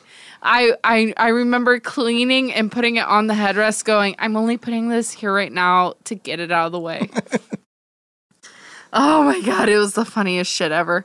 And so when he has his arm through that door, it just cracks me up because that shit happens all the time. Happens all the time, man. If you say so. I'm telling you. It's funny, Jake. I mean, it kind of happens again because he gets the brain that they asked him to get, and then he sees himself in the mirror and freaks out and drops the brain. That part's not funny. That's not funny. That's terrifying. The brain? No, seeing yourself in the mirror when lightning strikes. Have you ever done that? I don't think I've ever done it while lightning strikes. I have. It's terrifying. I guess you did tell me for about 5 hours every night you stare at yourself directly in the mirror with like nothing else going on. And you just like lock eyes with yourself. So I'm sure some thunderstorms have overlapped with that at some point. So I Are you fucking with me right now? Yeah, I'm fucking with you. But did I say that last time? No. You can't do that to me. It's called sarcasm. Yeah, well, I say weird shit. So I could very well tell you that because I kind of do that every night. Oh, so then I was right. That's why I was kind of looking at you weird, like, how do you know this about me? Have you not seen the YouTube channel Guy stares at herself in the mirror for 5 hours every night? Not yet. I haven't uploaded yet. No, that's a different guy that's taping you. Taylor Guys. Anyways. Moving on. Oh, we get the big scene. They got the brain, they put it in the body. Peter Boyle makes his appearance, says he's not alive yet, but there he is on the slab or whatever. Gene Wilder does this huge monologue of, we will create Hold life. on. Are you not going to address what happens with whole brains yet? With the Wait, what? Oh, well, I mean, yeah, he dropped it on the floor. Yeah, and then what? He grabs. Are we saving that part for a little bit later? No, I mean, we see it in the scene. He grabs a brain that just says. Did you hear that? I think it was me touching the mic. Okay. I think he grabs a brain that says like, "Do not use abnormal brain," and he's just like, "Seems fine," and that's the brain he chooses. So we as an audience are like, "Uh-oh, the brain he grabbed is the wrong brain, not good." And so, we have like sort of we know something's going to go awry here, but we get a big long sequence of him. It's like, we will create life. We will throw the gauntlet of science at God. We will create our own destiny. And then lots of throwing switches. And I don't think this is a good idea. Blah, blah, blah. Big scene. Throw the third switch. Not the third switch. But he does. It's a classic, lightning Frankenstein. I skipped over the part where he's like putting the kite out there. And he's like, don't stay out there too long. He's like, why? You'll get electrocuted. He uses his stethoscope as like a megaphone, and then Igor just appears next to him. He's just like, what the fuck? And he's like, how'd you know what? Never mind. Like, there's a lot of just hand waving. Did you tie the kites? Of course I tied the kites. Good man. But it doesn't seem to work. And we get that scene that we talked about earlier where he's like, we take our science losses with quiet right and here. dignity. Yeah. We take our failures with quiet dignity and grace. And then it's just kind of silence. Then he chokes and yells at the monster. That's what I wrote. He's like, you son of a bitch. How dare you? And like I said, we get that button on him where he's like, quiet and grace. And I'm just like, yeah, I got the joke, guys. Like, you don't have to. But they're at dinner later and he's just Hold on. Because he says, where did you get this brain? Is this, because fun fact, Hans Delbruck is what the brain was supposed to be. Yes. Who is an actual person. He was not a scientist. He was a military historian, but I think his son or his grandson was a scientist. That's who the brain was supposed to be. And he's just like, did you get Hans Delbruck? And he said, well, we don't get this scene until a little bit later. No, this is the scene. No, because there's like a whole dinner scene, and then the monster comes back to life, and then they go down there. I'm sorry. And then the monster's acting weird, and then he's like, where did you get this brain? Just kick me out now. That's fine. God damn it, I can't do any of this shit. That's fine. The one thing I do with my notes is keep track of the order. We meet. That's what I thought I was doing, Jake. I've got the order. You got the jokes. It's because my jokes and the order is separate. Like, here is my order, and then here are my jokes. Well, the dinner scene's only noteworthy because it's like, she's like, you've hardly touched your food. And he's just like, and like sticks his... So cut that whole scene out, and then I'll do the whole thing. Okay. Okay? I can do that. Cool. That would be perfect. All right, let's backtrack a little bit. Let's go back to wherever you think is best. Oh, well, we get he fails and chokes the thing. And then we go to the dinner scene, and it's just funny because she's just like, oh, you've hardly touched your food. And he like squishes his hands in the food. He's like, there, I've touched my food. Are you happy? He's just like depressed. But then they like kind of get over it. They have like a little conversation. Then later, Igor is like, what kind of cake is this? He's like, oh, it's actually this kind of cake. And then you hear the, He's like, oh, you like it that much? He's like, what? I didn't say anything. Is that before or after you meet Inspector Kemp? Ooh, because I have Inspector Kemp. No, you're right. We do get the town hall meeting before this. Okay. You're 100% right. Because I do have like the whole Frankenstein. Yeah. It's in their blood. Yeah. So the something kicked in when I act that. It's just vibrations. But something in my body. Maybe I'm Frankenstein. You're right. Before we get the dinner scene, we get the town hall meeting where they're like, something must be done about Frankenstein. It's in their blood. They're bad. And they call in Inspector Kemp, and they're like, what do you think? And he just does a lot of weird German shit. And he has like a wooden arm that he has to like manipulate. There's a lot of business with him like lighting his cigar. With his hand. Yeah. I also wrote Who Runs the World? And with question mark, and then Frankenstein. Because I was thinking of the song from Beyonce, Who Runs the World? Frankenstein. Who runs the world? Just ignore me. There's a TikTok. I'm a child. There's a TikTok right there. But yeah, I mean, it's important. It's important.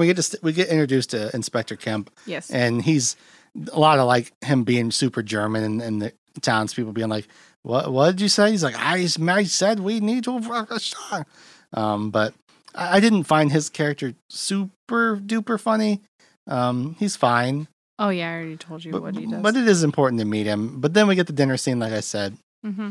Food touch, the stuff. He's like, oh, you do like it that much? He's like, I didn't say anything. He's like, what's that? Oh God, it's coming from downstairs. They go down there. The monster's alive. And so they go to release him and everything seems like kind of fine. And then just out of nowhere, Igor's like, you know what? I'm going to light up a cigarette for no reason. And the monster freaks out and starts choking Frankenstein.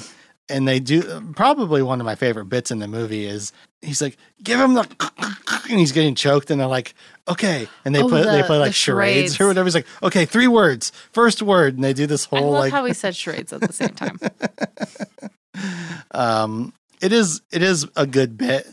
And I kind of do like how long it goes. Peter Boyle's just choking the shit out of Gene Wilder for like an excessively long time. 1 word, 3 syllables. It's like said. I can't remember what they say instead of div, but it's said to give. Yeah, said to give. Said to give. Finally, they get it, and Inga shoots the Frankenstein's monster in the butt and puts him out. And you get the whole exchange where Gene Wilder is like, Igor, come here. I'd like to chat with you. And he sits down on the floor. He's like, no, sit here. It's fine. It's fine. So, when I told you to go get that brain, did you get the right brain? He's just kind of like, no. He's like, whose brain did you get? Abby, normal. Yeah. And he's like, this is where I wanted to come in at. Yeah. So like my cousin who I originally watched this with, her name is Abby. And I can't, honestly, it was so far back ago, I can't remember if I actually called her Abby Normal all the time. But I look back on that and go, if I didn't, I was a fucking idiot. I missed out on an opportunity. Yeah, that's all I wanted to say about that. I don't know why I made such a big deal about it, but I really wanted to call her Abby. Like I said, a long time ago, I either called her Abby Normal all the time or I wanted to call her Abby Normal. I might have said it under my breath or to my friends. Either or. She deserved to be called Abby Normal. Any people with... Bitch. Any people with Abbies out there, you can use this for yourself. Whoa. Don't be tying me to all the Abbies out there. I don't want a bunch of crazy-ass Abbies fighting me on the street. One of the other bits that I do like is Inspector Kemp from the town hall meeting says he's going to go visit Frankenstein. And so we get this like funny darts scene where they're just like playing darts and having a conversation. And Kemp's like cheating at darts when Frankenstein's not looking. He snatches them all up and slaps them back into the thing and like slams his own chest to make it seem like he's throwing the darts. And then he keeps like being like, oh, maybe you do. And then like right when he's trying to throw the dart, he just misses wildly. And I really like the button on the scene too when the car is trying to drive away. Yeah, and the darts are in the wheel. I definitely wrote down. Oh, I should probably talk into the microphone. I definitely wrote down when he is yelling when Frederick shoots darts. Yeah. Like every time Dr. Frankenstein shoots a dart, he's like, he's like, oh, this conversation seems to make you uncomfortable or whatever. I feel like I took that personality trait into real life because I do that whenever I've ever played beer pong or any kind of game. I always like rewatching this made me realize that I'm 100% sure I got that from that movie. Because like he did that and I was like, oh yeah. And then I also wrote the whole scene where he gets into his car and it's just flat tires because of Frankenstein not getting any of his shots. That's a good joke. But right from there we roll into Blucher releasing the monster. It's Blucher. Blucher. Blucher. Blucher. I don't know, to make like a horse whinny. But she releases the monster and basically reveals, I played the violin. I lured you down here. Oh, you're saying it without any kind of dramatic. I played the violin. Yeah, I forgot she just has the violin. Because the monster's going... Because that's my favorite part of the whole scene of, I played the violin. I did whatever. I left the cigar. And I let him free. Oh, I was Frankenstein's girlfriend. I was like, yeah. I think that's when I fell in love with the violin. Well, the violin plays heavily because not only does it lure Frederick, but it works to like subdue the monster as well. And go ahead and cut whatever you want from that whole No, I liked it. whole trying to talk through that whole thing. But the biggest thing is she lets the creature, as they call it in the movie, he gets free. And we get like a couple of vignettes of him meeting a little girl. You think maybe something bad's going to happen, but he just like picks flowers with her and then sits on the seesaw and launches her through a window. I wrote that down as my favorite funny parts right here. Girls, I'll just read exactly what I wrote. All right. So, 1, Frankenstein breaking the door down, which was obviously a fake door. Like, completely fake. Like, come on, man. When he's leaving the blind guy's place? No, we're not even there yet. The blind guy isn't until... Wait, is the blind guy before that? No, I mean, he doesn't, like... No, the blind guy's after that. So, it's just when he first leaves the castle. Oh, I don't think I remember that. Yeah, you rewatch it.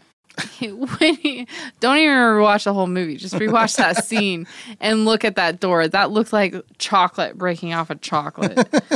And then when the girl's like, "What shall we throw in now?" And then he literally looks at the camera. What should we throw in now? And then they sit on the seesaw and he sits on it and the girl just flies back into her bed. Yeah. And the parents are like, oh, thank God. Because they just got done boarding up their house or whatever. Because I was like, I know we're not to the blind guy yet because I have fun facts about that one. Sure. Peter Boyle, who plays the monster. Yes. Which we a lot of people would know him from Everybody Loves Raymond. Yeah, Frank. He plays Frank in Everybody Loves Raymond. He's been in also a lot of stuff, though. Like, especially the 70s. He was in a lot of big movies. We only know him Everybody Loves Raymond, though. So it's not like he's alive to like be like, no, you guys know me from other stuff. I'm just saying, like he's a lot more prolific than I think people even realize. Just because he was there, most people recognize him from that show, but it's fun. I knew he was the monster, but it wasn't until he sits up at first and you see his face. And I was like, oh yeah, it's definitely Peter Boyle. Oh yeah. Oh yeah, that's definitely Frank. But yeah, there's a blind guy like, please, if you would just send me Gene Hackman. Yeah, I didn't realize that was Gene Hackman. That's wild. Yeah. And that whole scene is full of gags that are like fine to me, I guess. You seem to have a lot. I have one. Okay. I literally only have one thing written down for that scene. And it is Peter Boyle, because that scene back in the day, it's really hard to make fake steam. Yeah. So that stuff's actually hot.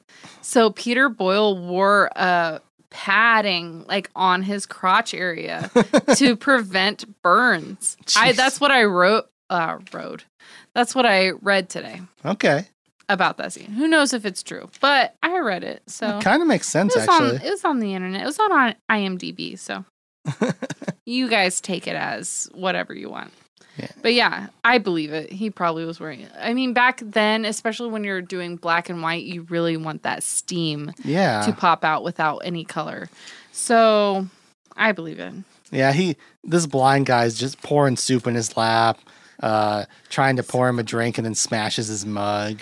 And like, we're getting some weird stuff from the creature here because the creature's like, up to this point, it's like capable of going and doesn't seem very aware.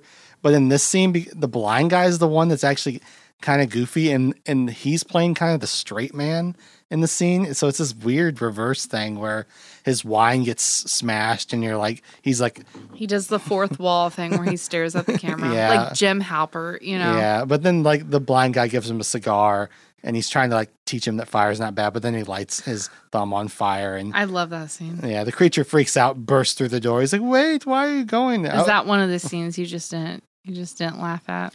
There wasn't anything I laughed at out loud. No, like the I figured if any scene, it would probably be that scene. It was entertaining, and the priest. I also was like, the priest was acting so weird. When he kept feeling him up at the beginning, I was like, are they gonna like fuck? Like, what the fuck is this? Like, I don't understand That's me in every movie. Are they gonna fuck? Yeah, my boyfriend's just like, shut the fuck up. Where's my blind priest creature fanfic from Young Frankenstein? Where's my Frankenstein blind preacher fic? I'd watch it. I actually, it goes to the point where when don't look at my search engine. Your search engine. I sounded so old just now. Anyways. Yeah, I asked Jeeves if there was any Young Frankenstein fan. You.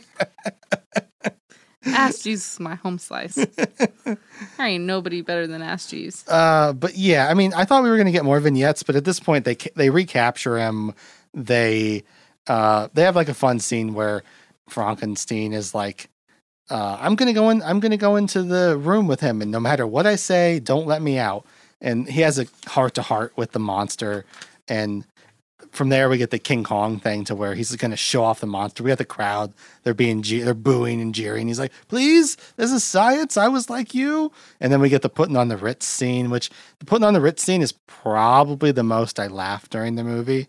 Like every time he would cue the creature, and you'd be like, it's like that actually got me for some reason. I don't know why it made me laugh, but it did. Oh, I had a fun fact about putting on the Ritz. I'm skipping a bunch of stuff. That's going fine. Straight to this. I did a tap dance to putting on the Ritz. That's all I had to say about that. There's a fun fact for you. Fun fact, I did a tap dance to putting on the Ritz when I was in high school. But once again, check it out, Northeast School of Dance. Once again, the fire comes out to where the creature freaks out. The crowd immediately turns on him. Please don't humiliate him. You'll turn him. They start pelting him with cabbage. They capture the monster. I think at this point, Frankenstein has decided he's going to be Frankenstein from now on.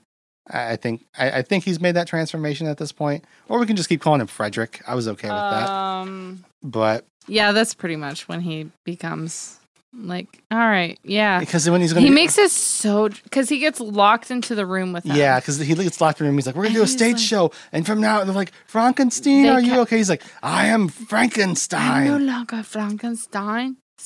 I am Frankenstein. He's so fucking dramatic. Yeah. About everything. Like Gene Wilder. Fucking chill, bro. I wonder how chill he is up in heaven. Well, we get a scene of Inga like comforting him, and she's like, "I wish that was something I could do for you." Yeah, I have that written down. And then I have written down Inga trying to give some peace in air quotations, which turns to intercourse. Yeah, that's what I have written down. Cloris Leachman comes in to like find them, and they get lowered down from the bed or whatever. He's like smoking a cigarette, and you're like, "Oh, they just hooked up." Yeah. Oh yeah. But what's the news that you say it better than I can? Bruckler? Frau Blucher. She's like, your fiance is coming, and it's like, oh no. He finally hooked up with Inga and Elizabeth's coming. I don't think he ever says, oh no. I don't think he ever fucking cares. Well, to be honest. I think he literally had no care in the world. He was just like, oh shit, I should probably put pants on. But they greet her at the door and immediately. Oh, and here's my thing. I won't keep interrupting you. No, you're fine. I love being interrupted. My thing, I literally wrote, I didn't say why the fuck, but why is Inga wearing a sparkling gown to meet his fiance? Because she's got to show her up. She's literally been wearing like outfits for like winches, you know, like peasants or like stuff. Scientist like, coats. If you've watched this movie, go rewatch it. Like, skip to this scene, and you will notice that she's wearing a sparkly gown. Yeah. I was watching it. I literally wrote that down. Why is Inga wearing a sparkling gown? It's kind of subtle, but Elizabeth and Inga, like the way they look at each other is kind of odd. But not really. She was more interested. I think Elizabeth was so freaked out by Igor, or Igor, she was just like, "How are you?" There's almost too much going on in this scene because you're as a normal moviegoer, you're almost expecting there to be some weirdness between Frankenstein and Inga and Elizabeth, but then Igor is here just making everything infinitely more weird. He repeats everything that he's like Frederick had just said. Yeah, and she's just like, what the fuck? He like immediately starts hitting on Elizabeth, and she's like, yeah, wait, what? Maybe I am tired. And I was like, what the fuck is going on? And then there's like, one of the biggest parts of the blooper reel I watched was the scene, and they were shooting it from all these different angles where he's like, can you help them with the bag? He's like, yeah, you take the blonde one. I'll take the one in the turban. And then he like chomps down on her shoulder. Yeah, I have that written down in here. That was one of the biggest. That was probably the scene that had the most cuts to it, because every time he would bite down on Elizabeth's fake fox, he would get a mouthful of fur, and everybody would crack up, and then he'd have to do it again. So he had to get the fur out of his mouth and redo it. But I was, I have that written down, and then I also have, what movie are we talking about again? He keeps. Who's the main character? Frankenstein. Frederick Frankenstein. I know. I have undiagnosed ADHD. Okay, give me a break. Anyways, he pretty much says he keeps mispronouncing fiance. Yeah, he's like, this is my financer, Elizabeth. Finance. From there, we get like a brief scene where the monster's in prison and he's being teased, but the gist of it is he escapes because he gets mad and escapes. There's a scene where Kemp is like, I said that the riot is violent, but it's time for a riot. And they're like, yeah, we're going to go riot. We get this like weird aside to where Frankenstein and Elizabeth are chatting, and she's all like, don't you want to wait till marriage? You wouldn't want to ravage me now. We've been waiting so long. And he's like, yes. And then she's like, no, don't. And it's like a lot of like, I don't really know what they're trying to say with this. I don't know what they're spoofing or what they're doing, but there's a lot of... No, it's just, they're just trying to make fun of the fact that women lead men on. This isn't, you have to remember, this is an older movie. Wasn't in 2021. Yeah. So this was the whole thing of how women did the whole like, oh, look at my shoulder, but don't think anything of me. They were playing on that. Maybe I was just assuming because, they were like, spoofing something, but could be right. Could just be 1974 sexist bullshit. Yeah, remember this was 1974. That's a fair point. Mel Brooks. So I wrote down. I thought it was funny when Elizabeth says, "No tongue." And then Frederick is just so disappointed. Yeah, they do this really weird, like, he just flat like, lip kiss. And then he just like kind of walks away without making a... Well, she keeps going like, I love you. And she's like, she's like, but I love you. Which comes to the rioting, which I do have a fun fact about that. Sure. If you pay attention, one of the rioters runs into a tree. I thought that was like a joke on purpose, though, when they were like searching around. Very well it might be, but a lot of people don't pay attention to those things. They like make a point of it. I keep forgetting that you're such a pro at all these movies. I'm not a pro at this movie. This expert over here. The way it's framed, he like runs into. I will say it's like the stormtrooper in Star Wars. It's funny that I do agree. It's funny that you point that out because the way he runs into the tree, it was very awkward, and I was like, I think I very well think it was on accident and they just kept it in there. I think you're right. I think maybe somebody did just run into a tree and they were like, perfect. Because I think it was like a dark set with fake trees. Yeah. Because that's what it looks like. And I think he just wasn't paying attention where he was walking. It is timed very awkwardly to where... I'll have to rewatch. And the guy that runs into the tree, he seems like genuinely upset about it. Yeah, he kind of like takes back and for a second and then it like cuts really quick. And the guy that's next to him is kind of like, whoa, buddy, are you like, all right? It's like they were waiting for a cut. And they were just like... And Mel Brooks is, roll it, just keep roll rolling, it. Keep rolling. But this is gold. The creature shows up at the castle and sees Elizabeth and steals her away. She's singing. Yeah, she's singing something stupid. Yeah. It wasn't even like beautiful gold. I think she was singing like Hallelujah or something like that. No, it wasn't even that. What was it? I can't remember because I was like, the 70s is such a confusing time for me. Something. Camptown. I think that's later. No, I'm just kidding. Very similar to it though. No, you're actually right. But Frankenstein steals her, takes her back to a cave. I think it's implied that she was so scared that she got white streaks in her hair. That's how Mrs. Frankenstein got the white hairs. Is because she was so Excuse me, it's scared. Frankenstein's monster. Well, I mean, whatever. We're not even to that point. Well, I mean, wouldn't he hold on, rewind. If Frederick Frankenstein is the beast's father, what would his last name be? I think you have a point. I think I do. Take that, nerds. Yeah. Yeah. But I had a student once call me a fucking nerd like it was an insult, and I just laughed at him.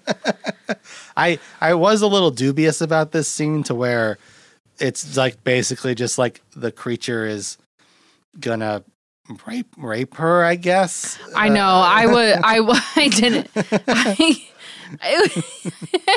I have some notes in here, and they were kind of like question marked. And it really tries to pave it over with her like seeing his giant hog and being like into it. But I was like, I don't feel good about this. And again, they try to like smooth it over later to where they're like both. Oh, he has a big dick, so it makes it better. Like, he has a big dick, so like, oh, it's okay. Yeah, I don't know. That's literally what it was. I said, she wants Frankenstein monster, question mark. Yeah, she sees his giant hog. She sees his giant, why are you saying hog? You literally earlier said, can say fuck. You even said cunt earlier. Well, but you can't say dick. Hog is funny. What kind of, no, penis. But he had a big penis. As soon as they start having sex, let me just get really close to the mic. He had a really large penis, and all of a sudden it was okay. She starts singing when they're having sex. For the first time, I was whatever. Yeah, she was she kept on trying to say that she was a virgin, but she didn't want to say that because she wanted the D. She wanted the dick. And then the dicka. Like, I guess this is supposed to be funny, but they're like smoking cigarettes after, and it's like, yeah, I have that written. It's like, I guess Frankenstein's not afraid of fire so much anymore, or whatever. I don't know. Yeah. Like, she's like, oh, fine. If you want to go the 7th time, I guess we can. Yeah, 7 times? Question or exclamation point? Question mark. But Dr. Frankenstein's playing the violin to bring him back, and I do say, I have written down what in my jokes, because I have my regular notes and my jokes separate. In my jokes, I do have just written Igor in a lab coat, because I think that alone is kind of funny. Because that's what's next after the 7 times. I guess seven times is lucky, or I guess lucky number 7, or she says something around. Well, she says lucky something, lucky whatever. When he goes to leave, she's like, it's always with men. It's always 7 or 8 times, and then they're off, and then he leaves. She goes, I think I love him, and then it fades out. But he comes back to the castle.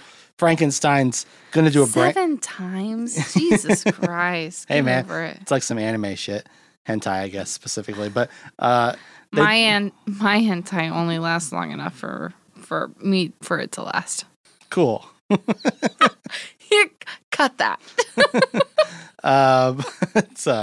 Anyway. My headset was falling off when I did that. Okay. They do the. Who watches hentai? That's disgusting. Yeah, gross. Anyway, Igor in a lab coat. So they do a brain swap. It's a big to-do, pretty intense scene. No, the mob's coming. We need 7 more seconds. They cut it off. But hey, the creature gets up and he can talk now. Peter Boyle gives this long speech about, I only wanted to put love in the world. And the whole mob is like placated by it. And they're just like, yeah, you're cool now. And then, like you said, Kemp's got like to the lumberyard. We'll go back to my house and have cake. It's great. Seems like Frankenstein might be out, but weirdly they like hard cut to him like carrying Inga in after they've clearly had a wedding, and so they're married now, and they have like a little back and forth, and it kind of cuts back and forth between Frankenstein and Inga and the monster and Elizabeth, who now has the huge beehive lady. She's Frankenstein. She's done her hair like Frankenstein's wife. Yeah. And like the original Miss Frankenstein. And like, it's funny because the monster's like, he seems like kind of like he's reading the paper and annoyed. She's like, my father put that whole thing for you together. But then like when she comes in, he seems... No, she said your father. Oh, yeah. Because she's talking about Frederick. Yeah. And, but yeah, it kind of has like a happy ending to where it's like they get together, Elizabeth and the monster get together, Frankenstein and Inga get together. Turns out Frankenstein somehow in the brain swap got the monster's big old dick. Big old dick. We basically end on a dick joke, and then we like cut to like Igor playing the horn. And it's like, yay. Like, I don't know. Is there any jokes that you thought it was terrible that I missed that you want to mention before we wrap this thing up? No, you pretty much hit the nose on the beast with his newspaper in bed. I literally have that written down in here. It is funny. It's a funny visual. I love that with his like glasses at the end of his nose. Yeah. Like, that's fucking a beautiful way to end that. Like, just... I felt bad. Your dad did that all for you. Like, duh. And she just like Igor seems so like, Igor seems so into Elizabeth. I kind of wanted them to like end up in a threesome or something, you know. Would have been whoa. Different film. I don't know if that's necessarily true given the level that this movie's operating. This is 1974. It's like, sex is okay. I don't know about some freaky threesomes with a hump shifting little guy. He knows how to hump. He knows how to do the hump to hump. Get it? So if you remember from the show, we end with ratings. Yes. And recommendations, but we'll do our ratings now. Oh shit! I forgot about the I figured you did, but we're gonna do them anyway. I have movies. I have plenty of movies. Sure, but we'll do ratings. If you've never tuned into the show, which you should have, this is a Taylor repeat episode, so hopefully you're coming from the Minority Report episode. But I'm harsh on movies because theoretically I'm watching some of the most classic movies of all time. For example, I gave The Godfather an 8.5. Any other day of the week, that's a 10 out of 10 movie for me, but it's an 8.5 on this show. And given that criteria, I'm going to give Young Frankenstein a 6. I'm going to give it a 6 out of 10. It would be even lower if Terry Garr and Gene Wilder and Marty Feldman's chemistry wasn't so great and I didn't feel like they were just enjoying every second of the movie. That does a lot for me. But story-wise and joke-wise, this was like missing more than it was hitting, and I was just like, yeah, okay. Like, I was hoping talking to you, we'd like laugh about the jokes, which we did. I mean, you even pointed out that like I was laughing telling some of the jokes. But I think it was just a more of me just like telling the jokes and laughing about the jokes by myself. No, I laughed too, but like I think you're more laughing at me though. No, not laughing at me, but laughing at the fact that I was laughing at the joke repeating. Well, it's when you point out, you're like, I watched this with my boyfriend, and when the hand scared him, we both laughed. I'm like, of course. Like, oh no, we both did not laugh. That was just me.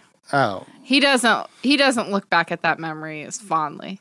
I'm just saying because I laughed at him for the longest time. I laughed at him, and then he's like, really? Get over it. It's like if you've ever watched like a funny movie in a crowd, if someone chuckles, it can kind of set you off. Yeah. But if you're sitting there alone watching something, you're not going to laugh as much usually, unless like, I mean, you're that kind of person, I guess. But I don't know. I thought it was fine. Didn't really tickle my funny bone as much as I hoped it would. If I watched something like Superbad, I would laugh a lot more. I love Superbad too, and it still makes me laugh. And this movie just, it didn't quite do it for me. But it is well crafted.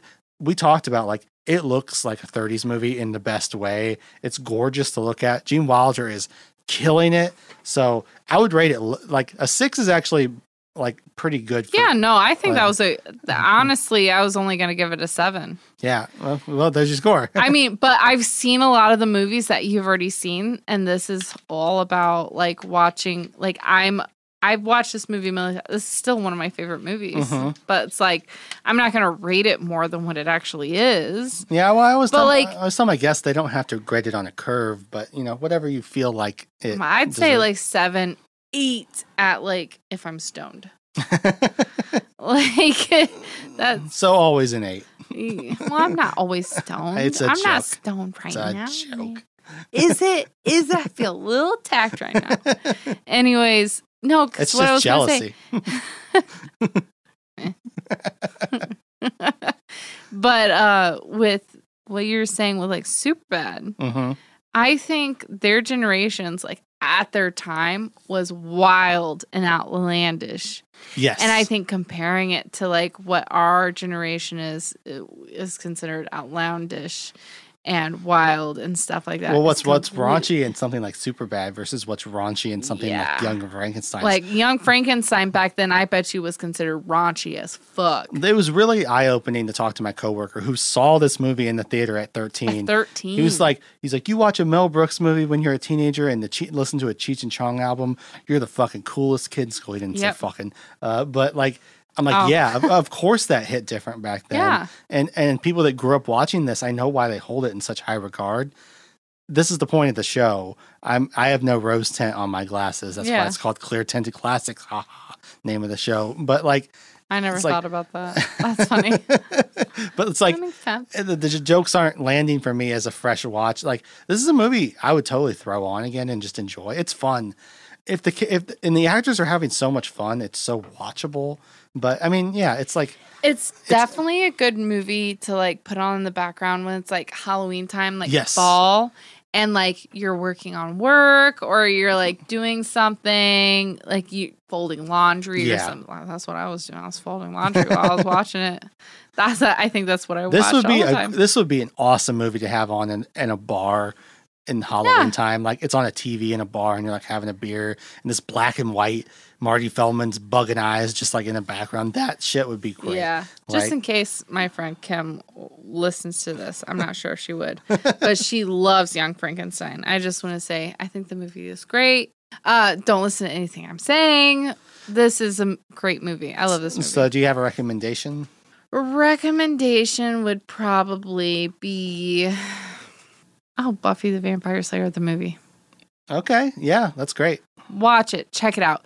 If you just are against watching the show or you think you don't want to watch the show or anything, not saying that the movie's anything like the show, because it's really not, but it's still pretty fucking good for like 80s, 90s feel. Like, don't take it so seriously, because I think some people like try to take that shit seriously.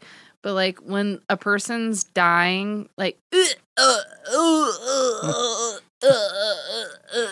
literally like that, like I think that's a sure sign that you're not supposed to be taking that seriously. Sure. Just want to throw that out there. Yeah, I would love to check that movie out. If Taylor's recommending it, you should totally check it out. Yeah.